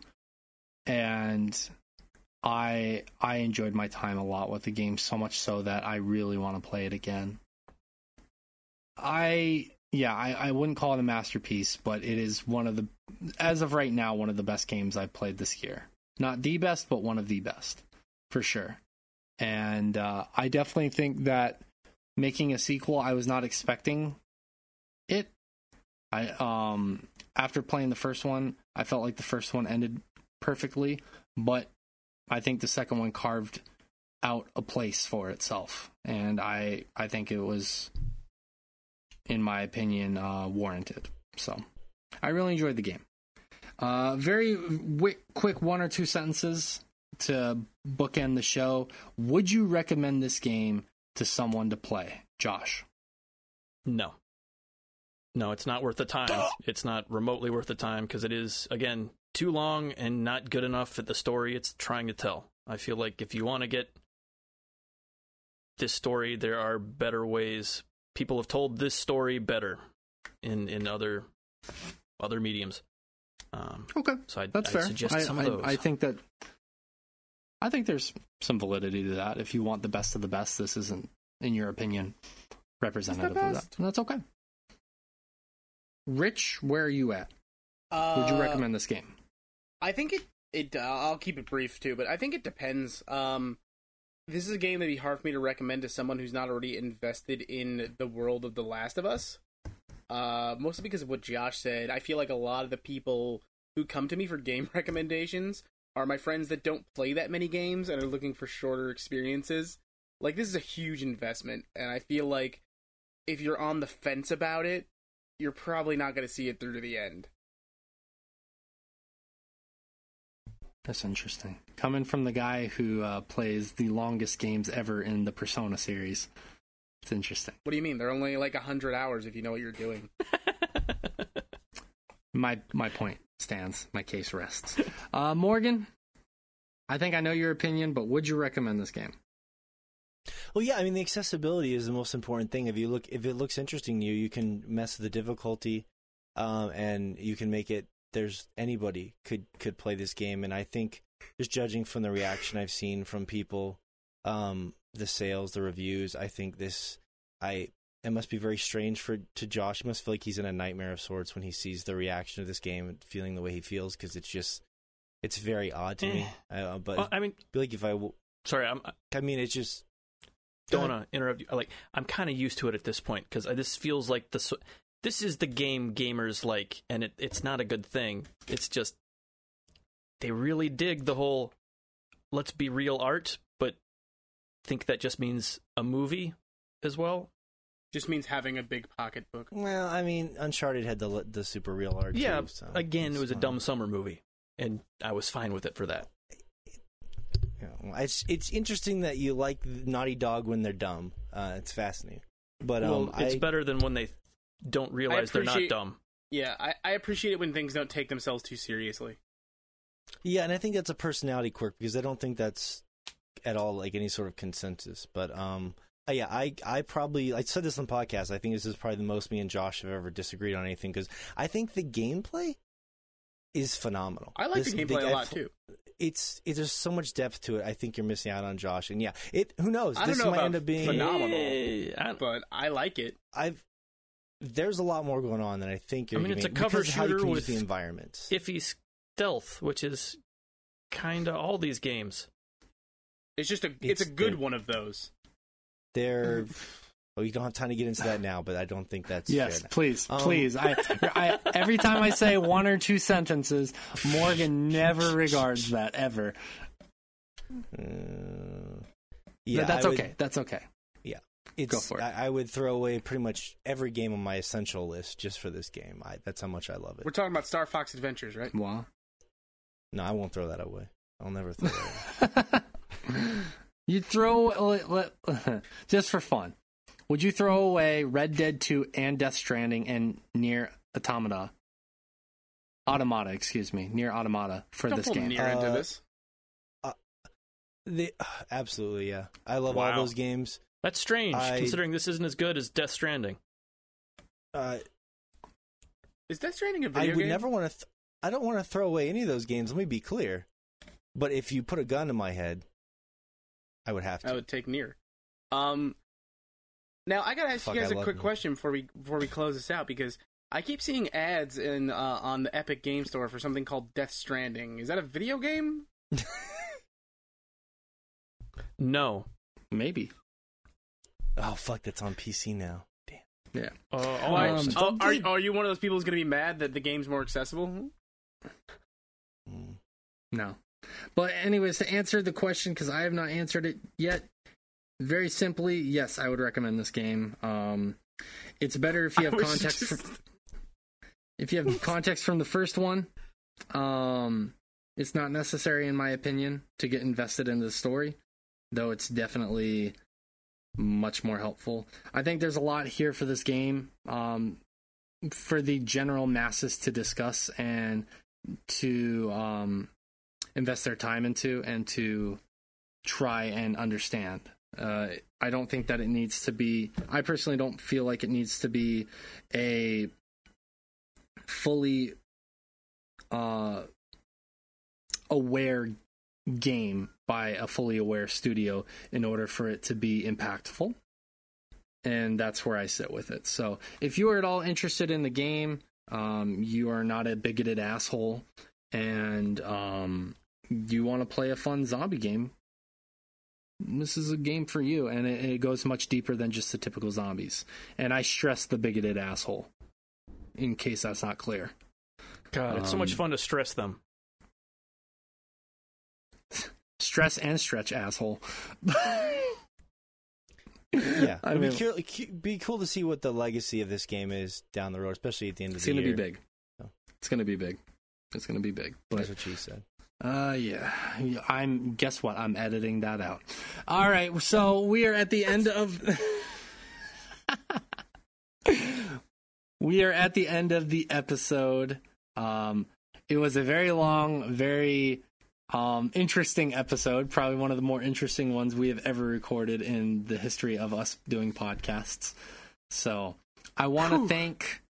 What I forgot the names I gave you guys. I gotta check really quick for continuity. Guys, we've been on this Skype call for 7 hours, and we're gonna be on it for another 7 hours. That's a lie. No, it's not a lie. We're at 7 hours and 4 minutes. We really have been, to be honest with you. But I want to thank Mr. Mergren Biernies. I want to thank Ratch Mustier and Juicy Frolic for being here. And I was your host, Sheila Lawson. We will be back with another episode of Chomping After Dark. We have not decided the next episode, unfortunately. We are probably looking at doing Maneater, though. So be ready for that. Thank you for being here. To you, the listener, love you guys very much. And please be safe out there. Take care of yourselves. And, of course, be well.